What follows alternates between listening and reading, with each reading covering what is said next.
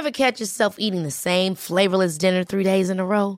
Dreaming of something better? Well, HelloFresh is your guilt-free dream come true, baby. It's me, Keke Palmer.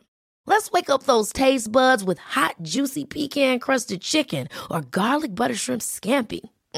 Hello Fresh. Stop dreaming of all the delicious possibilities and dig in at HelloFresh.com. Let's get this dinner party started. Hey, I'm Ryan Reynolds. Recently, I asked Mint Mobile's legal team if big wireless companies are allowed to raise prices due to inflation. They said yes. And then when I asked if raising prices technically violates those onerous 2-year contracts, they said, "What the f*** are you talking about, you insane Hollywood ass f-" So to recap, we're cutting the price of Mint Unlimited from $30 a month to just $15 a month. Give it a try at mintmobile.com/switch. $45 up front for 3 months plus taxes and fees. Promo rate for new customers for limited time. Unlimited more than 40 gigabytes per month. Slows full terms at mintmobile.com. This is the Cork Today replay on C103. This is Cork Today. Cork Today with Patricia Messenger on C103. Cork's greatest hits, C103. And a very good morning to you as we welcome you along to the programme. And thankfully, Storm Lorenzo has passed. There's a little bit of a sting in the tail of it left, with some high winds left on coastal areas, and there will be this rain that's going through at the moment. But certainly as we head into the afternoon, we should have brighter, drier conditions. And also, I think, thankfully, the storm wasn't as bad as had been predicted. And I know, following it on social media yesterday, people were almost disappointed that they didn't get the storm they thought they were going to get, and there was many households stocked up with bread. Yet again, we had the mad buying of the bread, and what really made me smile watching and keeping up to date on TV was to see Theresa Mannion back in action, reporting, and they had her out again in the rain, and she seemed to be the last that they went to, you know, when they had RT had 4 different reporters dotted around the country, and they kind of left her out in the wind and the rain. But it brought us back to her amazing reporting on the storm when she became most famous, you know, don't make unnecessary journeys and all of that. And that was Storm Desmond. I'd even forgotten the name of that storm. That was over 4 years ago. So you kind of got panicky when you saw Theresa Mannion out reporting yesterday. But at least, thankfully, wherever you were okay, and there was no damage done in your area. Now, there are some power outages, and we're still getting in reports of power outages. For example, this morning there's outages in Churchtown, Liscarroll and Charleville this morning, also in Bruff and Patrick's Well. There are some power outages, so the ESB crews are out working on those, and we think of the ESB crews and say well done to them, because there was some power outages yesterday, but they got people restored pretty quickly. And also, let's not forget the lifeboat crews were called out. Locally, we had the lifeboats out in Crosshaven and in Kinsale. So the emergency services, where the rest of us stay indoors, and you might have some people moaning the fact that the storm wasn't as powerful as you would want it to have been, but I was thankful that it wasn't that powerful.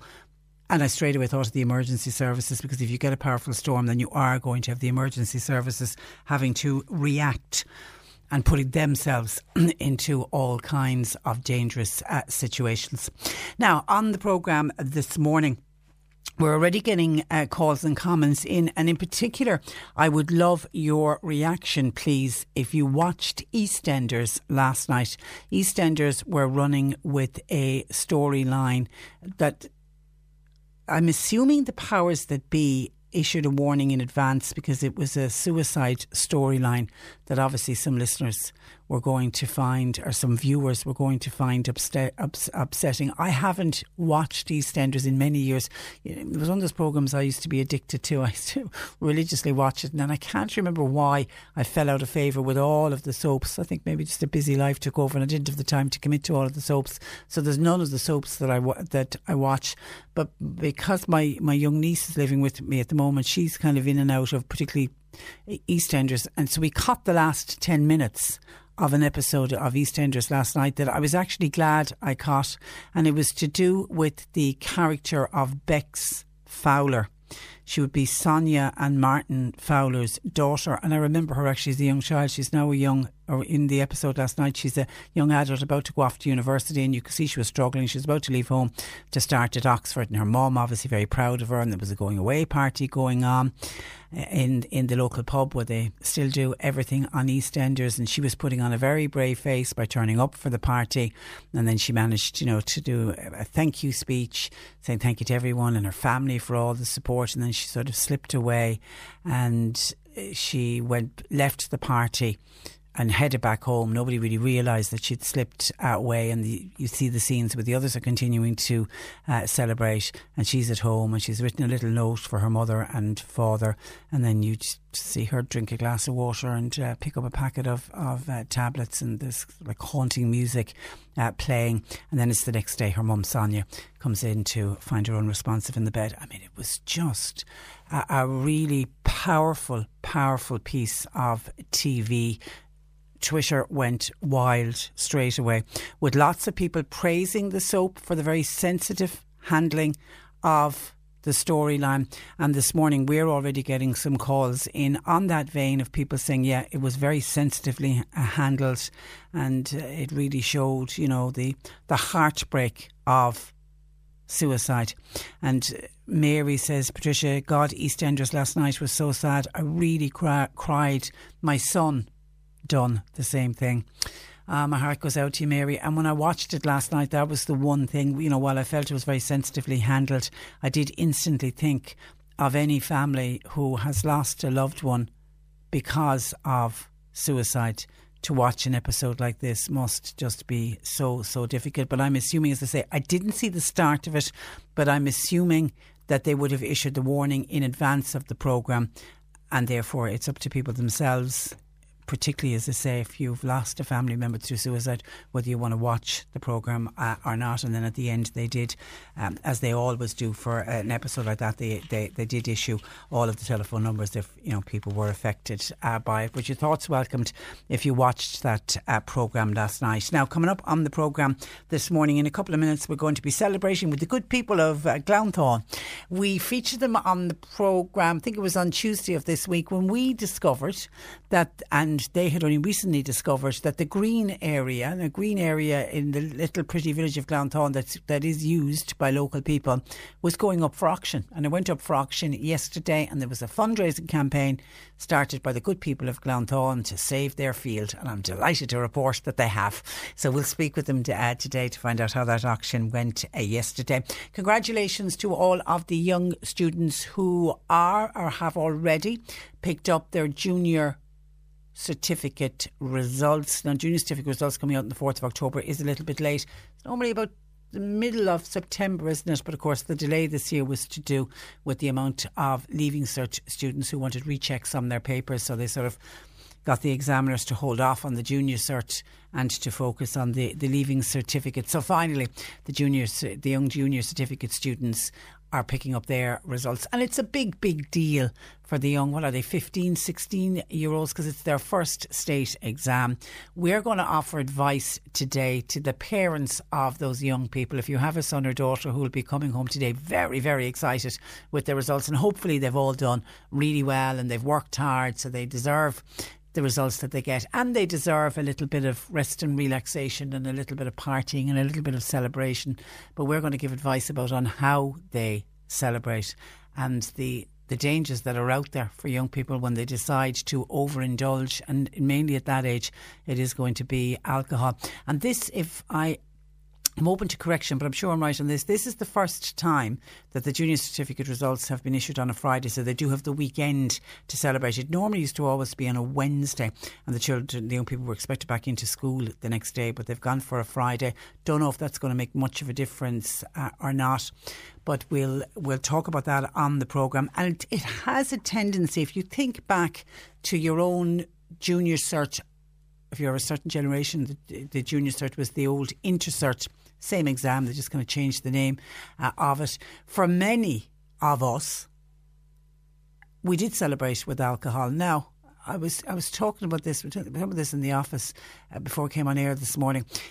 Certainly in my day, when I would have celebrated my junior cert, we had some cider. We didn't have an awful lot to drink, but yes, we did have alcohol. I mean, was it illegal? Absolutely, we were all under 18. But I think the danger today is spirits.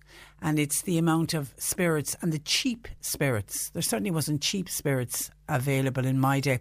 Whereas spirits are, you can get spirits very cheaply now. And only a few weeks ago we did a piece about how little it takes to actually go over your week limit of alcohol. I think for a female it was under a £5 and for a man it was under €7. You know, it was a very small amount of money can get you very, very drunk. And that's my big worry with young people who are not used to alcohol. They're experimenting with alcohol. And if they start, you know, consuming large amounts of spirits, that's when they can end up in all kinds of trouble. And we don't want that. We want them to celebrate. We want them to have a good time. We want them to know that we're proud of them and proud of what they have achieved. And, you know, they want to spend time with their peers and their friends, but we need to try and do it in a healthy and a safer way as possible. We'll speak with a young North Cork teenager who's a great role model, I have to say, for other young people. This is Leah Corkery, who actually only a few weeks ago, coincidentally, when I'm talking about EastEnders and the suicide story, she joined us in studio to talk about how suicide had touched her family. She lost a much loved uncle many years ago, but the effect it's still having on her and on her family. But we had first been introduced to young Leah Corkery because she is one of the young people who goes out with Niall Mellon. You know, the Niall Mellon Trust, they go out to South Africa on Building Blitz. And it's kind of changed her life, really, because she went to do one of them and she's gone back. This may be her third time going. Anyway, she's going again next month. In November is when they do those Building Blitz. But she's decided to add a new dimension to it this year. And wants to bring as many teddy bears as she can. Teddy bears or dolls for the little girls to hand out to the little children of South Africa. Children who have little or nothing. And she's doing this big teddy bear collection. And I think all of us have soft toys and teddy bears, too many teddy bears at home, and we'll be only too glad to hand it over to Leah. So we'll give you details of where her collection points are. We're also going to hear about a new bus service that's due to start soon in West Cork, and it's going to reduce the cost of travel from between West Cork towns and Cork City. Now that's a topic we have certainly featured on this programme before when we've spoken about the high cost of getting the bus from West Cork. I mean, we had one woman who joined us lately who was talking about the cost of a bus out of West Cork into Cork City was more expensive than the cost of her. When she got into the city, she got on a train and a ferry over to London, and that part of the journey was cheaper than getting her out of West Cork into the city. So there's a new bus service that is going to reduce. It's going to be up against Bus Éireann, but they're going to offer cheaper fares. And I think a lot of people will be jumping ship. And obviously, if you can get a bus that'll do the same route and do it cheaper, I think people are obviously, that's a no-brainer. People are going to go for that. But what I'm hoping it will also do, people that currently commute, it might encourage them to think about leaving the car at home and going on the bus instead, because that's all to do. That's all good for climate change. And we'll chat with a group of ladies who will be sleeping out on Shirkin tonight, and this is to raise awareness of homelessness and to raise money at the same time for the Simon community. And it's Friday. That means after 12:30 today, Mark Malone, our movie reviewer, will talk about movies. Now, last Tuesday on the programme, I spoke with a group that had been set up called Save Glounthaune Village Green. And this was a group of local residents who got together to raise funds to purchase their village green in order to keep it for the benefit of the community. The green was up for auction yesterday, and Richard Cuddy once again joins me on the programme. Good morning to you, Richard. Good morning, Patricia. Richard, congratulations, by the way. Firstly, you were the person tasked on behalf of the village to go into the auction room and to bid on behalf of the people of Glounthaune.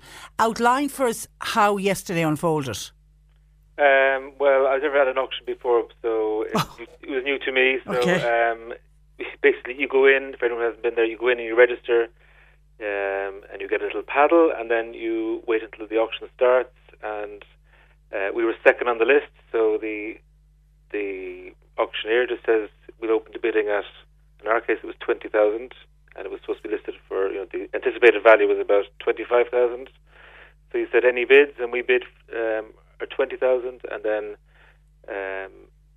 it was silent for 20, 30 seconds, and then someone else jumped in with a bid, and there was an increment, then it started to go up in one, so it was 20, 21, 22, 23, etc. So we were continuing our bids. And so were you only bidding against one other person? There was two gentlemen in front of us who were bidding against us. So we hung tight, and they, after a short time anyway, they dropped off, and we put in the next bid, and we were successful. Yeah. Do you know who the two people bidding, who the two gentlemen were? No. And you didn't get to talk to them afterwards or anything? No. And they wouldn't have known who you were or who you were representing or anything? I don't know. We didn't make it known to anybody anyway, so, I mean, they wouldn't have. I suppose they did, no. Okay, and you are, for whatever reason, not saying how much it went to? I think we'll just keep that kind of, that's, no one needs to know, but it wasn't a huge amount of over the 25,000. Okay. So I mean, it didn't go for crazy money. So I did get that, which is good. And you had raised enough through the GoFundMe page and people making donations. We hope so. We think we'll be able to. We will be able to fund it. It's just a matter of just collecting the money now from various people, and we've had donations, and people said they'd help us out. So it's just and anyone that promised, come on, open up the wallet. We need the money now. We need to pay for it. Now, what now happens? I mean, you've got now a title deed to a piece of a field, basically, to a piece of land, the green area in the middle of Glantown village. From a legal point of view, what do you know what you now need to do? Well, there's a few options open to us, I think, that, and we're just exploring those things. It's technically, well, we haven't completed the sale as of yet, but I mean, we've signed contracts, etc. So, but before we complete, we will get things in order. So it'll either be maintained maybe by the community association as one option, or we set up a separate entity to retain the ownership of it, and maybe anyone who donated could be part of that entity, or maybe we would contact the council, and maybe they might like to take it over, because they've taken over a small section of it anyway with the car park. Yeah, that could be an option. Maybe they might take it over. So there's a few things we're just exploring, but I mean, I think there's only, the main thing is that it's not going to be sold to a developer to build a house or to put a car park on it, and that we would like, whatever happens with it in the future, that it's some sort of a guarantee as best we can that it would remain as a green space and as an amenity space for, for, as I said to you before, like my wife does the yoga classes there, or the kids play the throwing a hurley around, or a schlitter and a hurley around, or football, and we have St. Patrick's Day parade. It's a green area. It's important, and it's local people, tidy towns, isn't it, that maintain and cut the grass? Yeah, our local tidy towns actually are would be quite active in the area, and it seems to be a good week for us and them. That the Tidy Towns Awards came out earlier on this week, and they won a special award as well for a proposed sustainable kind of walk around the area, which incorporates the green as well. So, did they? Isn't that terrific? Yeah, it's great. There's all kind of positive news for us at the minute. So, and Richard, the reaction locally when the news broke that you had been successful at the auction? Yeah, I think everyone was there was lots of congratulations on our Facebook page, and emails and all that kind of stuff. So, and there's a friend of mine called Noel Russell, and he keeps on sending me there's a Kinks song called the Village Green Preservation Society, and he keeps on sending me saying that should be our theme tune. So if you want to play an old song for us, that's what we'll try and dig it out for you. Mags in Passage West says, congratulations to Richard and all of the locals in Glantown on their Village Green. I am delighted for them. I was actually praying for them. I heard about it earlier in the week, and I was praying, oh, that's good. There's so many good there's good feelings and vibes towards you. It's a positive thing. I think it shows that there's a bit of community spirit still alive in places, and that it's a positive. It's a good news story. Isn't it? We're all hearing all these miserable things all the time, and it's a good thing. And it's community coming together for the community, and there's no ulterior motive. No one's going to do anything with it apart from just leave it as it is. And And long may that wonderful community spirit last in this country. It is terrific. Well done, and well done to everybody who got together and realised we needed to do something, and you acted fast. So it's terrific. And if I ever need to buy a house at auction, Richard, I'll be on to you. You can. You seem like the man to go to. I'll show you the ropes there. All right, listen, mind yourself. Thanks a million. Bye. That is Richard Cuddy, who on behalf of the Glanthorne Community Association, who put that bid in yesterday, and they've managed to secure their village green. It's terrific. It's a real good news story. 1850 333 103. And can I just, there's a number of texts in about the weather and about Storm Lorenzo and all of that, but there's one great comment in that I have to say from Stephen in County Kerry. I thought the same thing myself. Stephen says, is it my imagination or not, but have Met Éireann decided on a new policy? Because never before have I seen so much coverage given to a storm that they knew was never going to impact Dublin. And I thought the very same thing myself. That's from Stephen in County Kerry. We actually commented on that at home, because normally when there's something going on that affects Dublin, all the national media is all about it, and it's doom and gloom regardless of what's going on around the country. But for a storm that they knew was never going to affect Dublin, I did think the very same thing. I thought the very, very same thing. Only time will tell, Stephen, because they have come in for a lot of criticism for always only highlighting Dublin. I remember back when one of the big snows, back before, when local radio was only really starting back in the 80s, was it 86? There was a really big snow. And I remember waking up one morning and, hearing the radio and hearing them saying from Dublin that all the roads were clear and everything was fine because the Naas dual carriageway was clear and the snow had disappeared. And at the time I was living in Clonmel and Tipperary, and we were snowed in. You couldn't get in or out of the valley. Like, we were so snowed in, and were for probably about another week after it. But just because it cleared in Dublin, they assumed the rest of the country was the same. And there's always been that criticism. But there definitely was, with Storm Lorenzo, a feeling that they were giving coverage to the rest of the country instead. So let's hope that continues. 1850 333 103. Lines open. Flora Gaelga, RC 103. Rugach Saoirse Una Ronan sa bhliain 19 cethair. Is posta éanaí, agus curach idachas arthaí a cethairlach. Is astóir é a chathair leis, agus lean Saoirse é nuair a léirigh sí Sims an astóireacht, agus ina posta óg. Ba é an scanán atonement, an céad scanán a rinne Saoirse, agus ba gcuine den na hastóirí is óga riamh chun anmhathúcháin Oscar a gnóthú don scanán úd. Radam scanáníochta is telefíse na hÉireann Saoirse 2011, nuair ghlach sí ról an príomhcharachtar sa scanán Hannah.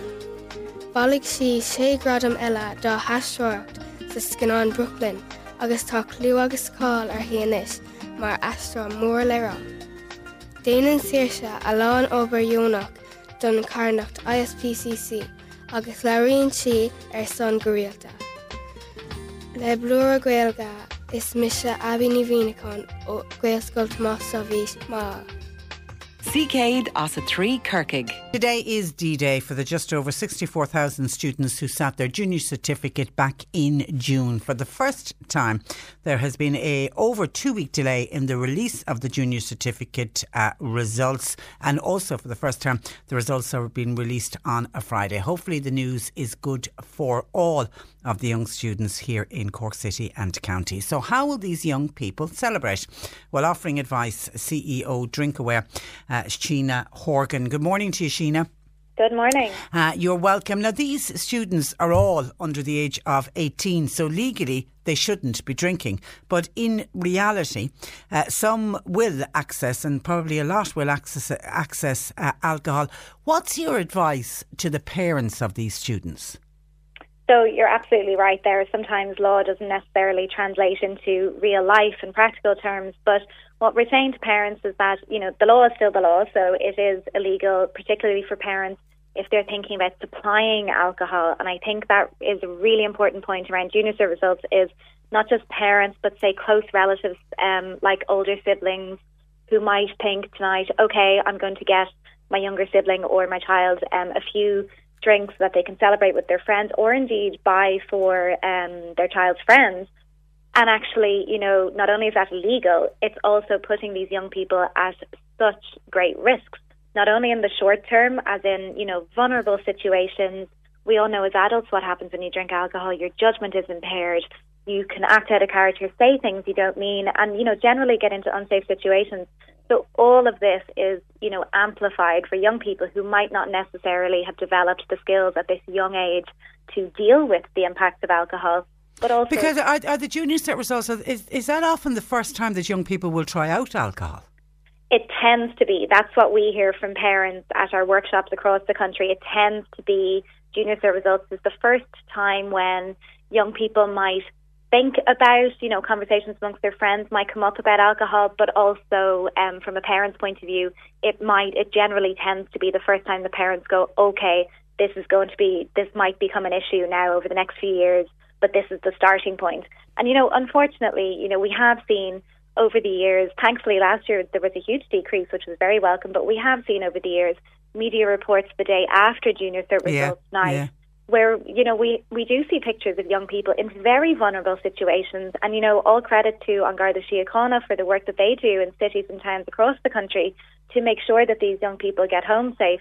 But we would just say, parents do have obviously a unique and crucial role to play here. But in terms of safety, we would always encourage parents to talk to their young people before they head out. And one of the most important things I think to get across is that to make sure that their children, don't feel they need to hide if they have drunk alcohol, or if they're in an unsafe, or if they feel unsafe or unwell, or if one of their friends may be unwell, is to text or call without fear of reproach, so to speak. Because at the end of the day, we want all of our young people who are celebrating tonight to get home safely.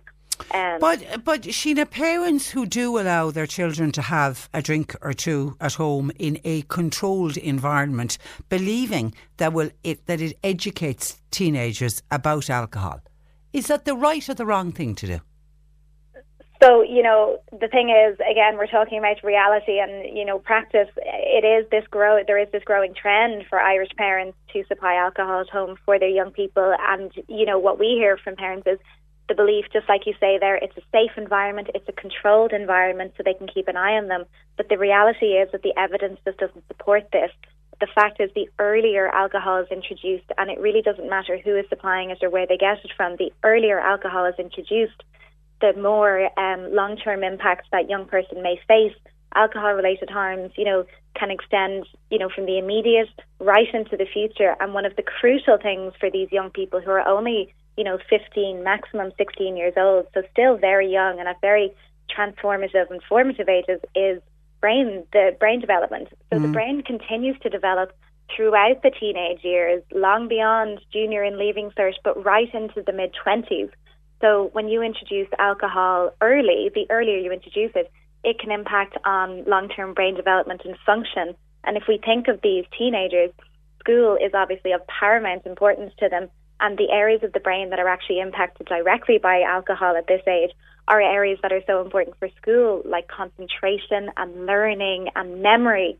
So, these are all really important things for parents to become aware of, that they can then, talk about them with their young people, just to go, because of course we don't want parents to go down the route of a don't do that approach. It's more about the don't do it, but here's the why, and once you can talk about that openly, and especially around rules and everything, here's the why I would rather you didn't drink alcohol. It's your safety, it's your health, I'm looking out for you.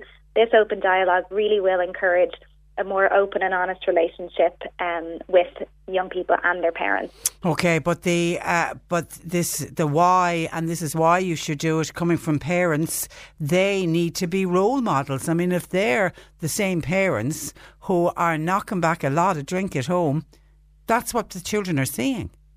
Yeah, you're absolutely right. I mean, parents are the primary influencer for the child's attitudes and behaviours towards most things in life, but especially around issues like alcohol. And as we know, our research shows a very complacent, complicit attitude towards binge drinking and excessive drinking in Ireland among Irish adults. And what we always try and say to parents is that, at home, be so mindful about the messages that you display around alcohol. So, for example, I think this might resonate with a lot of your listeners, is if you have a bad day at work, you come home, you say, oh my gosh, I need a glass of wine or I need a drink, think about the messages that that's sending to your child. You're kind of saying that the answer to my problems and what will help me solve my problems is a drink, is alcohol. So, our research did find that, like we were saying about parental supply of alcohol there, just alongside the role modelling, is almost 1 in 3 Irish adults were first given an alcoholic drink by their parents or close relatives. So, in terms of role modelling and acting as the most positive role model, it really is crucial that parents are really proactive in, being more mindful about the messages that they send.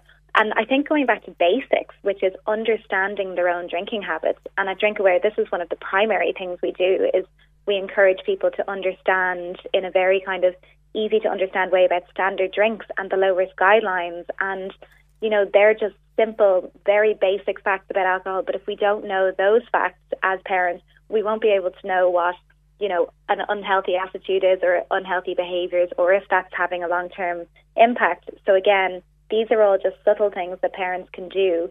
And, we have a hub on our website, drinkaware.ie, for parents with this information. And it's just about kind of going back to basics and going, okay, if I have a glass of wine with dinner every night, what does that say to my child? And, simple things like that, like changing your mindset in those ways, will, lead to more open conversation. Lead by example. All right. Listen, my apologies. I realised I introduced you as Sheena Horgan, but you're Miriam Tabor with DrinkAware.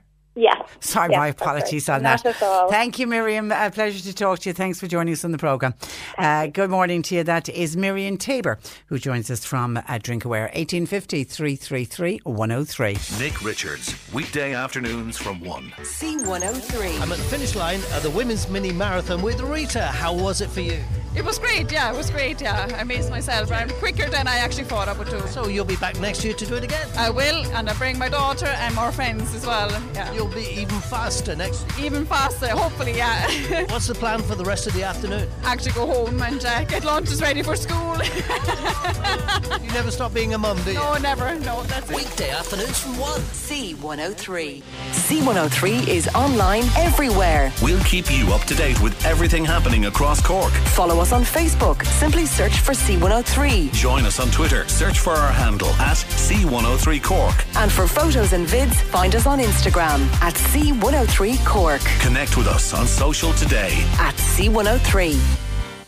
Cork Today on C103. Text or WhatsApp Patricia with your comment. 0862 103 103. Now, Leah Corkery from Dromahane is once again heading to South Africa as part of the Niall Mellon Educate Building Blitz. And this year, she's decided to bring as many teddy bears and dolls as she can with her to give to the young children that she will meet. I'm delighted to say Leah once again joins me in studio. Good morning to you, Leah. Good morning. And you very much have been a victim of your own success here because you're oversupplied in teddy bears. So I suppose just tell me where the idea for the teddy bears came from first. So last year, when I went on my second building blitz, I brought out a couple of hundred teddies just to give them to the children in the school, but I didn't have enough for everyone in the school. So and that was hard then to look at the kids that you're not able to give a teddy bear to. Yeah, because they're all kind of like fighting over them, and some were upset that they didn't get them because, you know, they have nothing over there. So I said that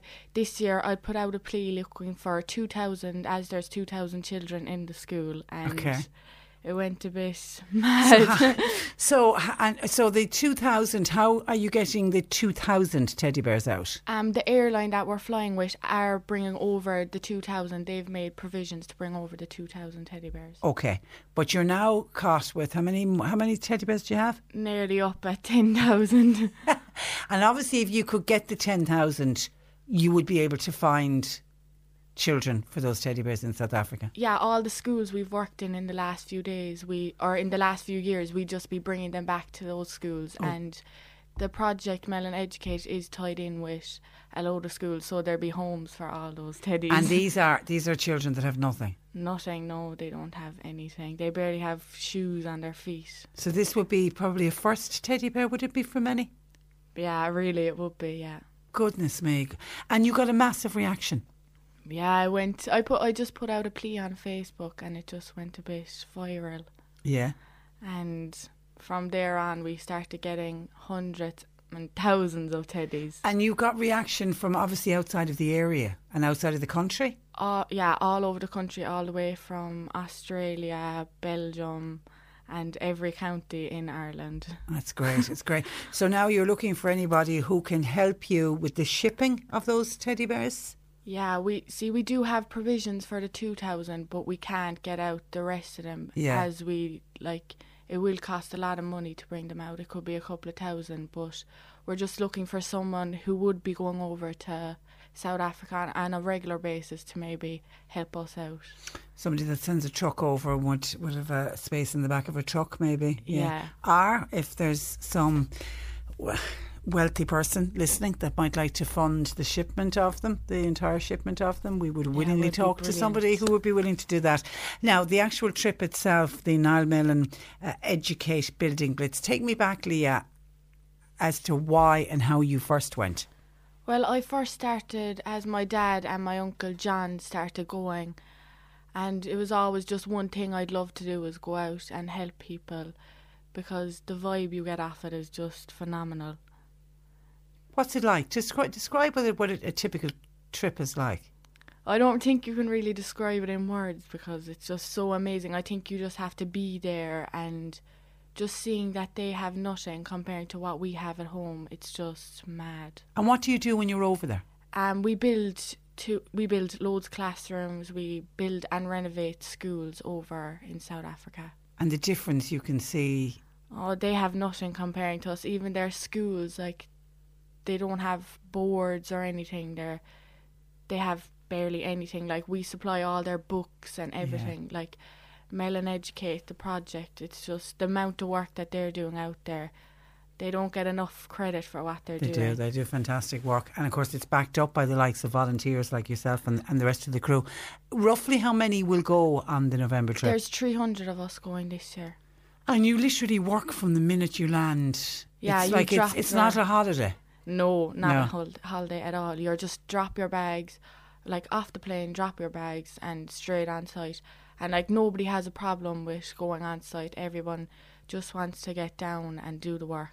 And they would be all different trades, obviously, the people travelling. Yeah, there's some people that have no trades. You don't need a trade. I mean, obviously, you're not a brickie. No.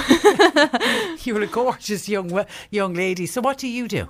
I'm the youth liaison for the charity. So I just make sure that all the youth are okay and that all their jobs are sorted out properly. And what kind of jobs do the young people do?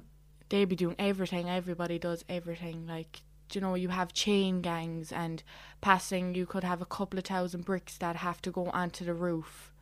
And they literally are passed person to person? Yeah, nothing. There's no machinery over there. Everything's done by hand. Weather at that time of the year in South Africa? It would be warm, but always, every year, it rains one day.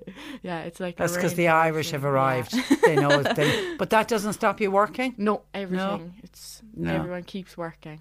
And you fundraise, that's all part of it. You fundraise to cover all the cost of the trip, isn't it? Yeah, 4,000. Which goes towards covering your flights and all that. Accommodation and the materials. Yeah. So it is a wonderful, wonderful charity. And have you stopped collecting teddy bears now? I'm not going to stop. I'm going to keep collecting them, but it's just how we're going to get out. We're going to get them out there is the main thing. Did I read somewhere that you're collecting today? Yeah, I'm collecting in Mallow today at 2 to 3 outside St Mary's Church. Yeah, so you'll just be standing there. Yeah. And anyone who's got any spare, I mean, obviously clean teddy bears. They don't have to be new. Yeah. You're looking for much loved teddy bears, but make sure they're clean. Thinking of the children that are going to receive them. Yeah, reasonable quality. Yeah. But the teddies we have got, they've all been immaculate. Have they? Yeah, some are new. They still have tags and everything on them. But they're in very good quality. Yeah, I think, any family listening that has children, go into the playroom and look. Teddy bears, unless it's a much-loved teddy bear that a child sleeps with all of the time, you have a tendency to give a teddy bear and the child will play with it for a little while and then it's left in the corner or it's on a shelf. The most it might be is knock the dust off it. Yeah. Yeah. All right, so you're fantastic. Leah, what are you up to yourself? I'm doing social studies in Mallow College now at the moment. Okay. And my college are giving me a lot of help as well. They're doing their own collection inside there as well. Are they? And all the schools in the local area. So I couldn't have done it without them. And the course is going well? Yeah, I love it. Is it a 2 year, 1 year, 2 year? 2. 2 year? Yeah. 2 year, okay. And then the idea is to go on and do social work? Be a social worker? Yeah. All right, listen, have a fantastic trip to South Africa, and keep in contact with us if there's anything else we can do for you. But today outside St Mary's Church, 2 to 3, if anybody's a teddy bear or a doll. Did I see you collecting for the little girls? Or dolls. Because there's little girls out there as well. All right, listen, thanks for joining us in studio. Good morning to you. That is Leah Corkery in advance of her trip to South Africa with the Niall and Educate Building Blitz, collecting teddies today if you want to help out. 1850 333 103. John Paul is taking your calls. We're heading towards news at 11. In the next hour, we're going to hear about this new bus service for West Cork, which is going to reduce the cost of commuting for people in that area. Cork loves the arts. We do too. That's why we bring you The Arts House. Every Sunday on C103. Hi, it's Elmarie. Join me on Sunday morning when we take a look at what's happening in the arts in Cork and help you plan some great nights out at the theatre, or see the latest films on release, catch a brilliant music gig, or find the perfect book to get stuck into. The Arts House. Sunday mornings 8 to 10 with Griffin's Potatoes Cork. Fresh, flowery and full of taste. It's at the root of what we do. On C103. You're listening to Cork Today on replay. Phone and text lines are currently closed. Still getting in calls and complaints from people over Storm Lorenzo, and people saying there was so much hype about it and it was nothing like we were expecting, and did they get it wrong, and why was there so much hype? And John in Dunmanway is being a bit of a conspiracy theorist, and he is wondering, all the hype about Storm Lorenzo, was it done to push the case for climate change? Were they making a big deal out of it? Was it really as bad as it was expected to be? With all of the modern technology, surely they would have been able to have predicted that it wasn't going to be as bad as they thought. I mean, yesterday we were talking about, and the meteorologists were telling us that they were expecting storm force 11 gusts possible, which obviously didn't happen. John in Dunmanway said he spent the day before bolting down everything. No need for it at all. He said, to be honest, it was windy yesterday, but it was more just like a blustery day. They didn't see any signs of an ex-tropical storm or anything anyway looking like a major storm. And he's wondering, is there an agenda behind the warnings? Well, I suppose the one thing that they've been tracking Lorenzo. It started out from the United States, the National Hurricane Centre, because they were the first to track Lorenzo, and they had never seen a storm of this magnitude come so far north. And they're saying that's directly related to climate change because the seas are getting warmer. They knew that it was an ex-hurricane. They knew then it was an extratropical storm. Then I think it was downgraded to a tropical storm. And in fairness to the experts and the meteorologists at Met Éireann, they did, they kept saying it could change direction, it could weaken it, and then as it was weakening, they said it had weakened. And I mean, yesterday, was it while we were on air, they downgraded the status completely. I mean, at one stage we were at an orange warning, then we went down to a yellow, then they even removed the yellow warning, I think just shortly after we went off air. So they were trying to keep people updated, because they do have fantastic technology, but this is Mother Nature. You never really know what way is it going to go. But anyway, John reckons a lot of hype generated around it, and he reckons the hype, his theory is it's to try to promote and push for the whole climate change agenda. I don't know if I would be agreeing with you on that one, John, but thank you for your opinion. But if they're kind of damned if they do and damned if they don't. If they don't give out the warnings and then something happens, it'll all be why weren't we warned. But the danger because of climate change, regardless of how you feel, John, about climate change, we are going to see a lot more of these storms. So we do very much need to prepare for them. We don't have any choice around that. I mean, everybody accepts we're going to see more. I mean, the very fact that this hurricane came so far north, all of the experts saying that's as a direct result of climate change. And John was on to say he thinks during storm, when they issue a warning, when Met Éireann say that it's a yellow weather warning, an orange weather warning, or God forbid a red weather warning, John feels if a lifeboat or the Coast Guard has to be tasked, or any of the other emergency services is tasked to go out to save people who've been told not to go out, but they decide to ignore all the warnings and go out anyway, John feels that those people should be fined. They should be named and shamed, because the volunteers are going out there, volunteers who have their own families, and they're putting their lives at risk, and it's all down to stupidity for people who go out when they're told to stay indoors and it's been going on long enough and something needs to be done about it. Well, you're not on your own with that view, John, because there was a number of texts in this morning from people on that view saying, let me see if I can find some of them here. Anne says, Patricia, did you see the swimmers and the surfers on the news last night up in Galway and in Kerry? They should be made paid or be fined for calling out and putting emergency services in danger, such as the Coast Guard. They are a disgrace and they are foolish, says Anne. And somebody else making the very same point. Did you see the report from Galway on the news at 6 o'clock yesterday? Huge swell in the sea. There you go. 3 people bobbing around in the water going for a swim. If they got into trouble, they'd expect the emergency services to save them. They should be fined for their stupidity, says somebody else. I think a lot of people on that view, but you're always going to get, what do they see themselves as? Thrill seekers almost. And we have been mentioning in the weather forecast today that there are still high winds for this morning, and somebody, while everybody else is saying, where was the storm? That was no storm. Someone was on to us in the last hour to say, and I don't know if it's the same now an hour later, out here in Lyre in Bantir, which is a pretty high up area, it's now we have the storm. It's desperate here at the moment, says a text. So there's no name on that, and that came in the last hour. And then Noel said, what about the storm in February of 2014? That did a huge amount of damage locally. I do think, says Noel, that they overreacted this time. And that storm that you're talking about in February 14th, we hadn't been given. Had we been given the advance warning? I don't think we had, because the reason I remember that storm so clearly was the following day I had to travel over to Bristol on a flight out of Cork Airport for a funeral. A family member of ours had passed away, and the funeral was on that weekend, so I had to travel the next day. And I remember, with other family members, packed car, driving up to Cork Airport out of North Cork, and my God, it was like Armageddon. The road, the main Mallow to Cork road, with the amount of trees that were down, it was incredible, and the backlog of traffic, and we barely made the flight. No, thankfully we did. But yeah, I don't know if there was that hyped up. Were we talking about that as much as we were talking about this one? But it's just, there's this sense that people today, and I'm wrong, I hope I'm wrong when I'm saying this, but judging by some of the calls and the texts that we're getting in, it's almost like people are a bit disappointed that we didn't get a major storm on the scale that had been forecast.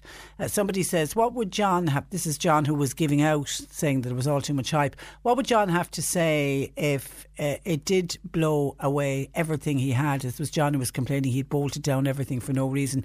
If they hadn't issued warnings and then there was a major storm, would John be giving a different point of view today? That's from Donny. And John in Clonakilty says, Patricia, on the storm Lorenzo and it not coming, we didn't get a great storm as people thought we were going to get. Do people want to be out today fixing roofs and sheds and trees down and no power? No, thank you, says John. Forget it. Past tense, says John. And he is one happy camper that we didn't get a major storm. And I think there will be a lot of people, particularly those that live in areas that have flooded in the past, or those that have lived through bad storms where there has been damage done to their property, and then the picking up the pieces the next day is incredible indeed. So thank you.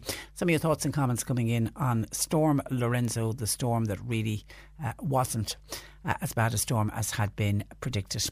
Pat says, hi Patricia, by text to 0862 103 103. I'm inquiring, please, and could you put this out to your listeners looking for some advice? What is the softest type of mattress you can get? some of your listeners may be able to help out on this one, please. The softest type of mattress. Now, people are different about their mattress. There are some people like a really good, hard, solid mattress that it's almost like sleeping on the floor. You know, it's that really strong mattress. And others then, like I take it our Pat, like wants a really soft, snuggly mattress that you'll fall into and it'll almost wrap you up in it. So has anybody recently bought a mattress? Are there any shops listening that supply and sell mattresses that can give advice to Pat? What is he looking for? Where should he be going? What should he be asking for? But it is the softest type of mattress known to man. If anyone can help with advice on that, please, 1850 333 103. Bus Éireann was on, by the way, to say that all services are running to Galway are now running as normal this morning, because I think with the storm yesterday there was some of them cancelled, but they're all running as normal. And a Liscara listener was on. This is to do with the Junior Cert results, which are out today, and I don't know how many of we haven't had any requests in yet, so I don't know if the schools have handed out. They might be trying to hold on to the pupils, keep them in school for as long as possible.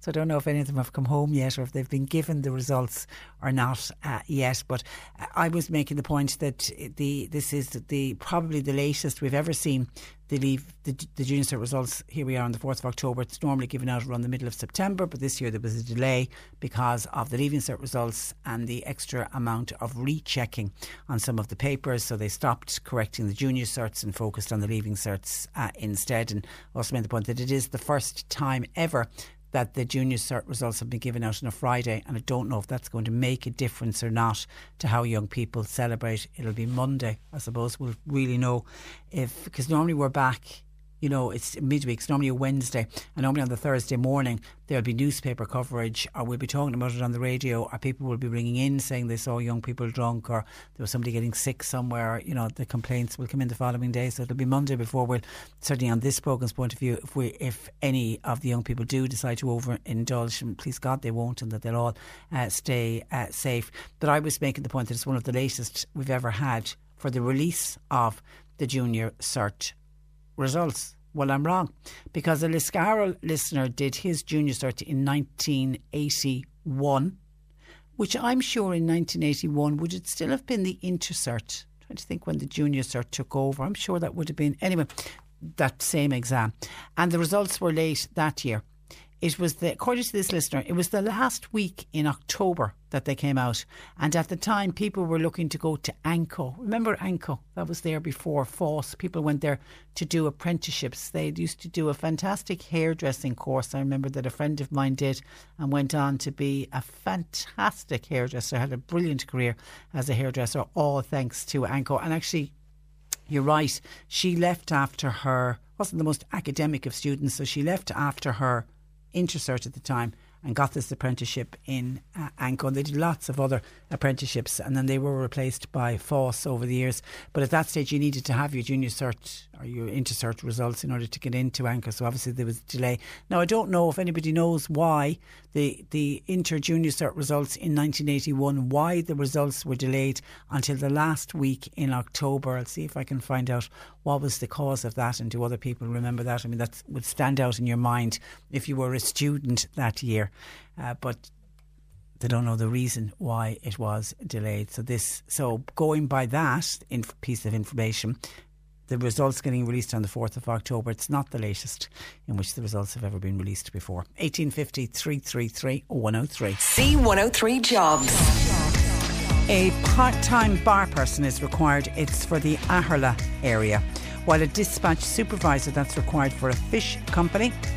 Office person required for part-time work. It's for a North Cork office. Computer skills would be essential. And experienced childminder required for 2 children. One is 1 and the other is 2, and it's in their own home, and it's a Monday to Friday position. You'll find all the details and get more job opportunities by going online now. Just go to c103.ie/jobs for more. This is C103. Connect with C103 on Twitter now. Search for our Twitter handle at C103 Cork. Cork Today on C103. Call Patricia with your comment. 1850 333 103. And we have a number of people now texting in, including Martin in Fermoy, to say, Patricia, I'm delighted that Storm Lorenzo was not as bad as was initially predicted. I'm actually afraid of high winds, and anyone who says they weren't concerned about it are only kidding themselves. Maybe they would want to be having a day where they're out fixing things because of damage done by a storm. By the way, Patricia, it's actually very windy still here in Fermoy, says Martin. Yeah, and the forecast is for winds in certain areas today, and somebody was on to us from Lyron Bantier reckoning that they actually have a storm. It's so windy there, or that's the way it was in the last hour. Jackie in Carrigaline says, good morning, Patricia, will you tell everyone to stop giving out about the storm? Tell them hang out the washing, there's a grand bit of drying out there today. Says Jackie in Carrigaline. Thanks for that, Jackie. And someone else says, it really annoys me to hear people cribbing about the storm and saying that Met Éireann and the other meteorologists were overreacting. We should be thankful and blessed that we escaped it all. The Lord has protected us, says this texter. And a final one from Margaret, who says they have to give out those warnings because it could have happened. They were trying to keep all of us safe. That's why they were giving out the warnings. So shame on all those who are giving out about the forecasters. They are only doing their job. Yeah, and the meteorologists were always saying things could change, and things thankfully did change. 1850 333 103. Now, Network Ireland West Cork will hold a sleep out in Shirkin tonight. It's in aid of the Cork Simon community, with the plan to raise awareness of homelessness in West Cork and to raise much needed funds for Simon. Joining me is Ciara Byrne, who is president of Network Ireland West Cork. Good morning to you, Ciara. Morning, Patricia. How are you? I'm very well, and you're welcome. Can I say, thank God it's tonight and not last night? It's actually tomorrow night, Patricia. Oh, is it? Yeah, it is. Even better. You let all the winds die down. Let it be a nice, clear night. Now, how many of your members will be taking part tomorrow night? So there are 10 businesswomen taking part, and then we've a crew around us helping us out as well. Now, what is the plan? Is it just sleeping bags under the stars? Yeah, it is. It's get out in the ferry at 7 o'clock. We've found a doorway that we're going to sleep in because we didn't want to do it in a field because that's kind of festival-y. We wanted to really show that there is an issue around homelessness in Cork and in West Cork. So we're sleeping in the doorway of the community centre, and the people of Shirkin are doing a super run to us later on in the evening. So it's literally sit around and go to sleep and experience what many, I suppose, thousands of people experience every night. And nothing more than a sleeping bag, some cardboard maybe? Yeah, in fairness, the island have been collecting the cardboard to avoid us having to carry it out with us. So they've literally dropped the cardboard at the community centre for us to lie down there tomorrow night. There's no moon, so it's going to be quite dark. But you know what? We're privileged to be able to do this. And that's we only have to do it. And fantastic to hear you say you're privileged. It's not going to be easy, Ciara. No, it's not. Absolutely not. And I think, you know, we knew that signing up, and we literally had lots of conversations about it. But Patricia, we get to go home on Sunday morning. That's the thing. You know, we have a timeline. You know, we know that the 11 o'clock ferry, we're back at home having our cup of coffee, probably a hot bath. Many people don't get to do that.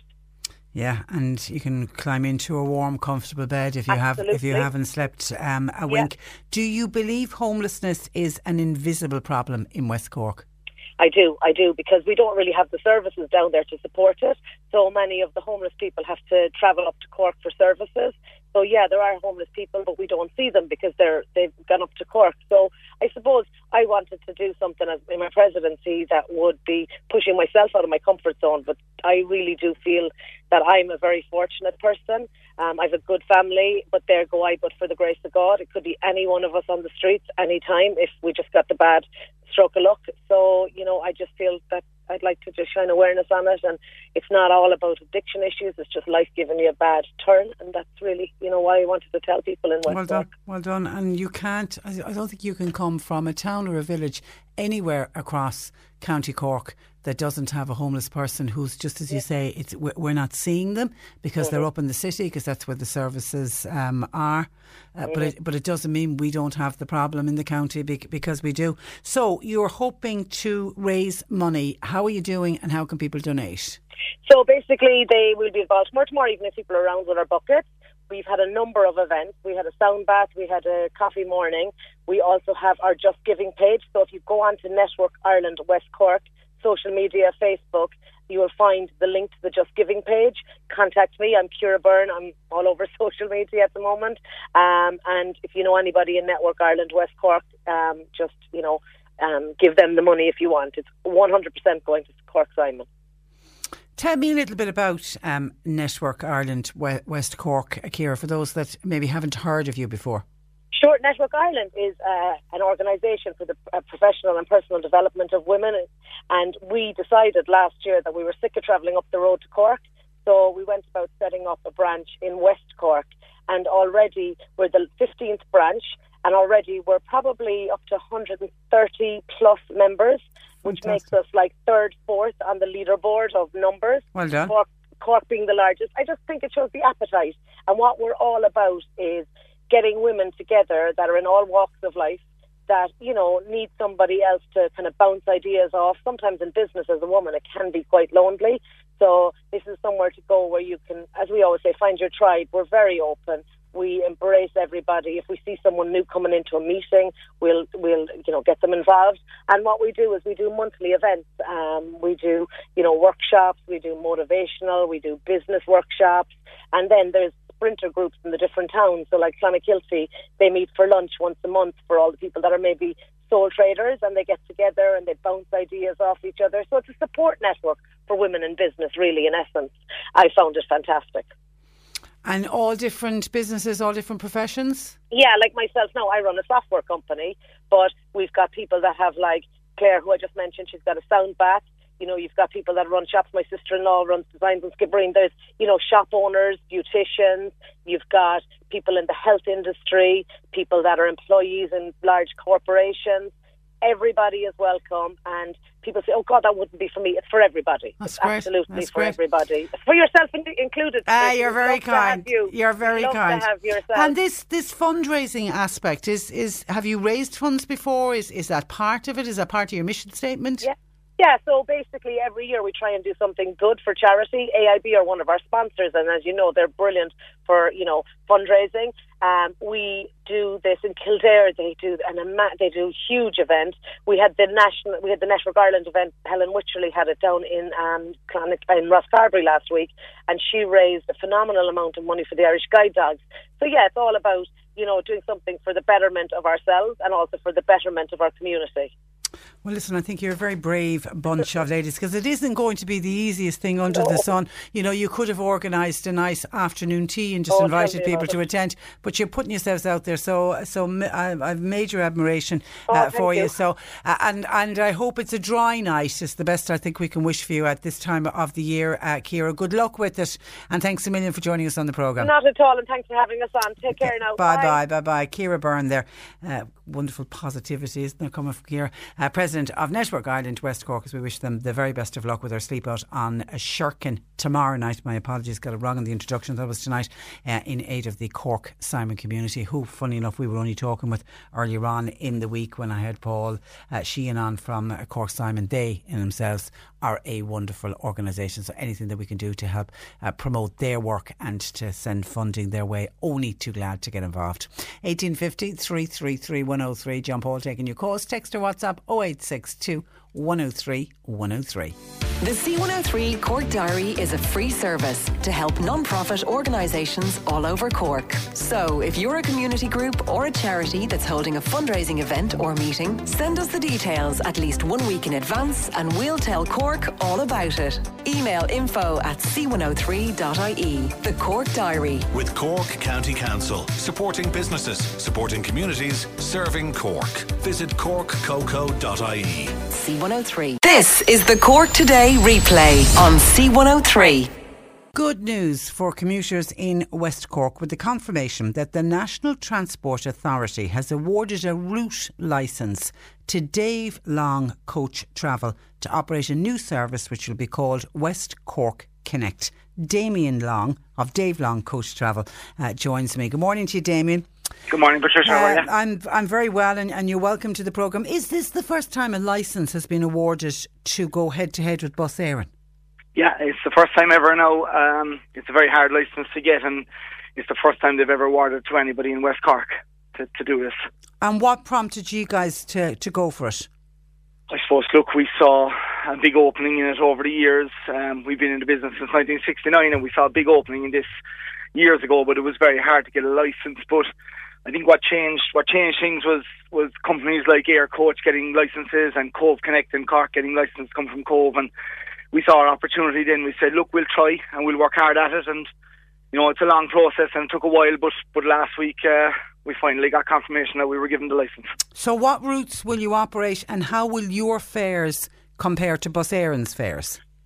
So, as I've said already there as well, before we'll start, we're starting slow and steady because, look, this is a big undertaking and we're taking on a state body as well with this, so we have to be careful. But we're going to start with Skibbereen first in December, from Skibbereen to Cork, collecting in every West Cork town on the way up.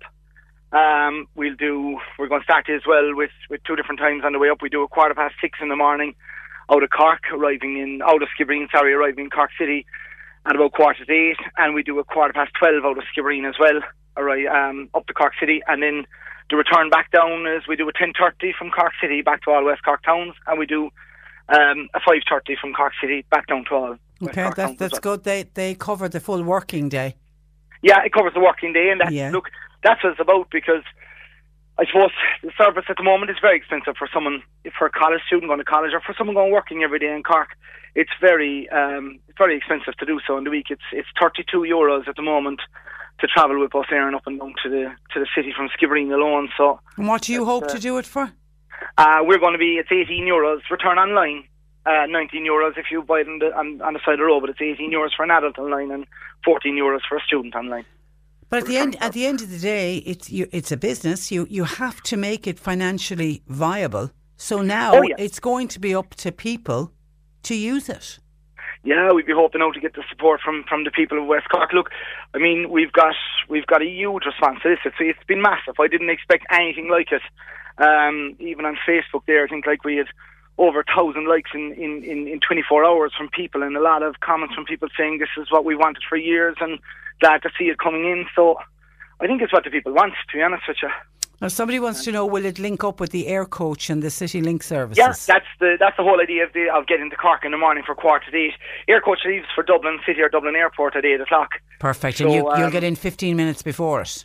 Yeah, and our bus stop is right behind them as well. Oh, so they don't even have far to walk. No, jump off one and straight onto the other, and that's the great thing about this. The other big question we're getting in is about the free travel. Can you offer the free travel? Yeah, we hope to be able to offer the free travel within a couple of months. Okay. We've put our questions into to the department about it. It will happen. It's just that we have to wait. I think, look, we have to prove the service first. Yeah. It's something that hasn't been done. We have to prove it. Look, we know we'll prove it. If we take this slow and steady, we'll prove it, no problem at all. And I think, look, West Cork is hugely populated. Clonakilty, Bannon, Skibbereen. Look, the people living there and that are commuting to Cork every day is massive. And look, maybe it'll take a couple of cars off the road. We normally say one bus takes about 25 cars off the road every day.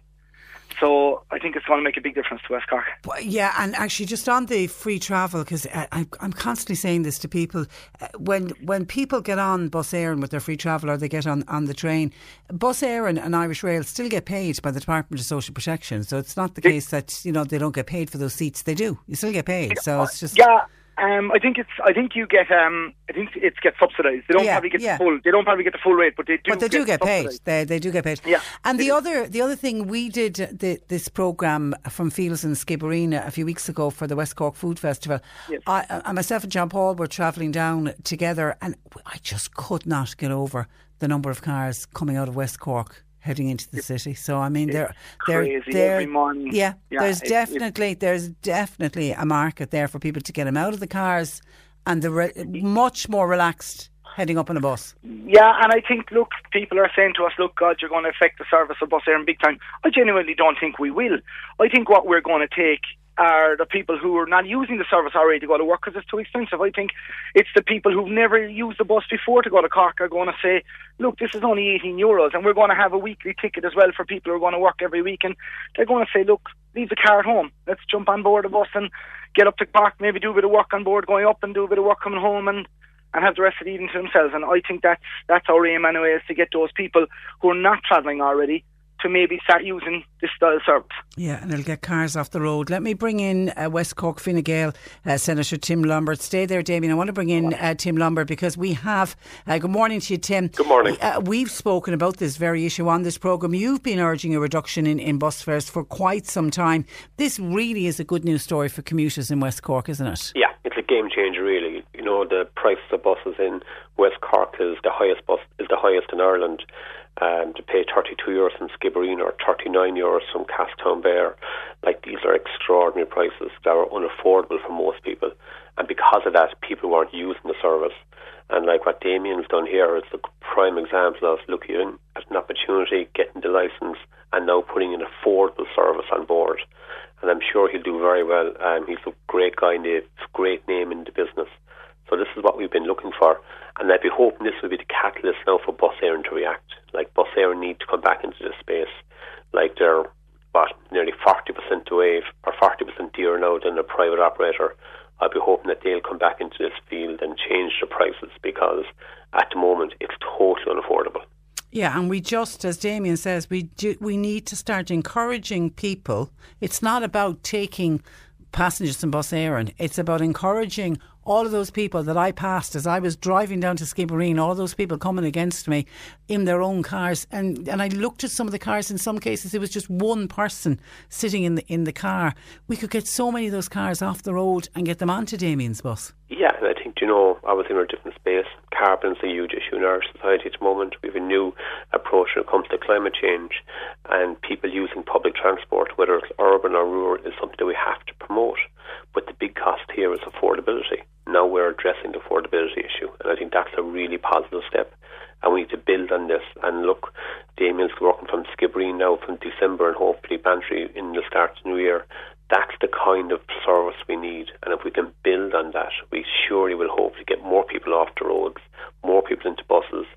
And as Damien rightly said, it's a quality of life issue too. When you have a cheap, reliable form of transportation, you can do your little bits in the bus, and then hopefully the rest of the day off, you know. And that's the kind of thing that we need to be working towards. Okay, so Damien, December you're hoping to have the Skibbereen one up and running and then expand further in the new year? Yeah, December is the first one to start in Skibbereen. In late January, early February, we'll start our Bantry to Cork service, and these services then, at the start, as I say, Skibbereen is just straight to Cork City, collecting all the West Cork towns. But when Bantry comes in, we'll be providing a service that will go past Cork Airport, in around it, and down into the train station as well. So it will also provide people in West Cork a service to go from West Cork direct to the airport, or directly down to the train station as well. So just covers all the people working, and there's people going out in early flights in the morning as well. And, you know, once we've the buses kitted out with Wi-Fi and phone chargers and USB chargers on board, that's going to give the working person as well a great opportunity to get work done on board and get more done in the day and be able to concentrate on that and leave the car at home. And I think for the college students, look, you know yourself, you've covered it a good few times in the show. It's so expensive for college students to live in the city. It's crazy prices, and like, we're hoping that we can get the college students to commute. We'll have a pick-up in Western Road as well on the way in and the way out. So it's going to, it's going to be good for the students of UCC and CIT, even people in around Wilton and the hospital and stuff there, even just be able to use the service up and down. Well, I can straight away see some questions coming in. Could you ask the bus company, please, will they have a facility for a hospital stop? I'm assuming they mean CUH. Yeah, that's it. That stop is en route as well. Brilliant, stop, brilliant. Western Road, South Mall as well. So, yeah, that's all. Yeah, because somebody says, well, and this is another texter says, this is fantastic news. I travelled up and down from Skibbereen to the hospital in Cork, and it was just so expensive. Well done to Damien. So it looks like there is a lot of interest in the area, and it's a Is Dave Long is your dad? Yeah, my dad was Dave Long. My father and mother started the bus company back in 1969, different era. Different era, different times. They actually ran a service to Baltimore in the early days from Skibbereen down to Baltimore when the train finished. My mother used to take the post down every morning to Baltimore and bread and papers down for the islands, and unfortunately that time we got kind of shoved out of our licence. Bus Éireann came in and they were given the licence at the time, and they do the service up and down now. But you know what, we hope to expand in the future. There's a big opening to a lot of these places, to Baltimore, to different places like that. But you know, if we take this slow and steady, I think there's a huge opportunity in West Cork. And look, this is happening in Dublin already. There's companies, private companies. Swords Connect are huge now, bringing a service in from Swords every day into the city that was never done before. Air Coach coming from the airport into the city. Ashford Link. It's happening all over Dublin. And that's where we saw a lot of this happening first. And now Cork is coming strong at this, and Cork is going to be a huge city in time to come. And you'll see the lads in Cove Connect have an excellent service coming in out Cove every day for the people. I mean, I stood on Alfred Street because we do a lot of events. We started a company 2 years ago called Travel Master, taking people up and down to Dublin direct.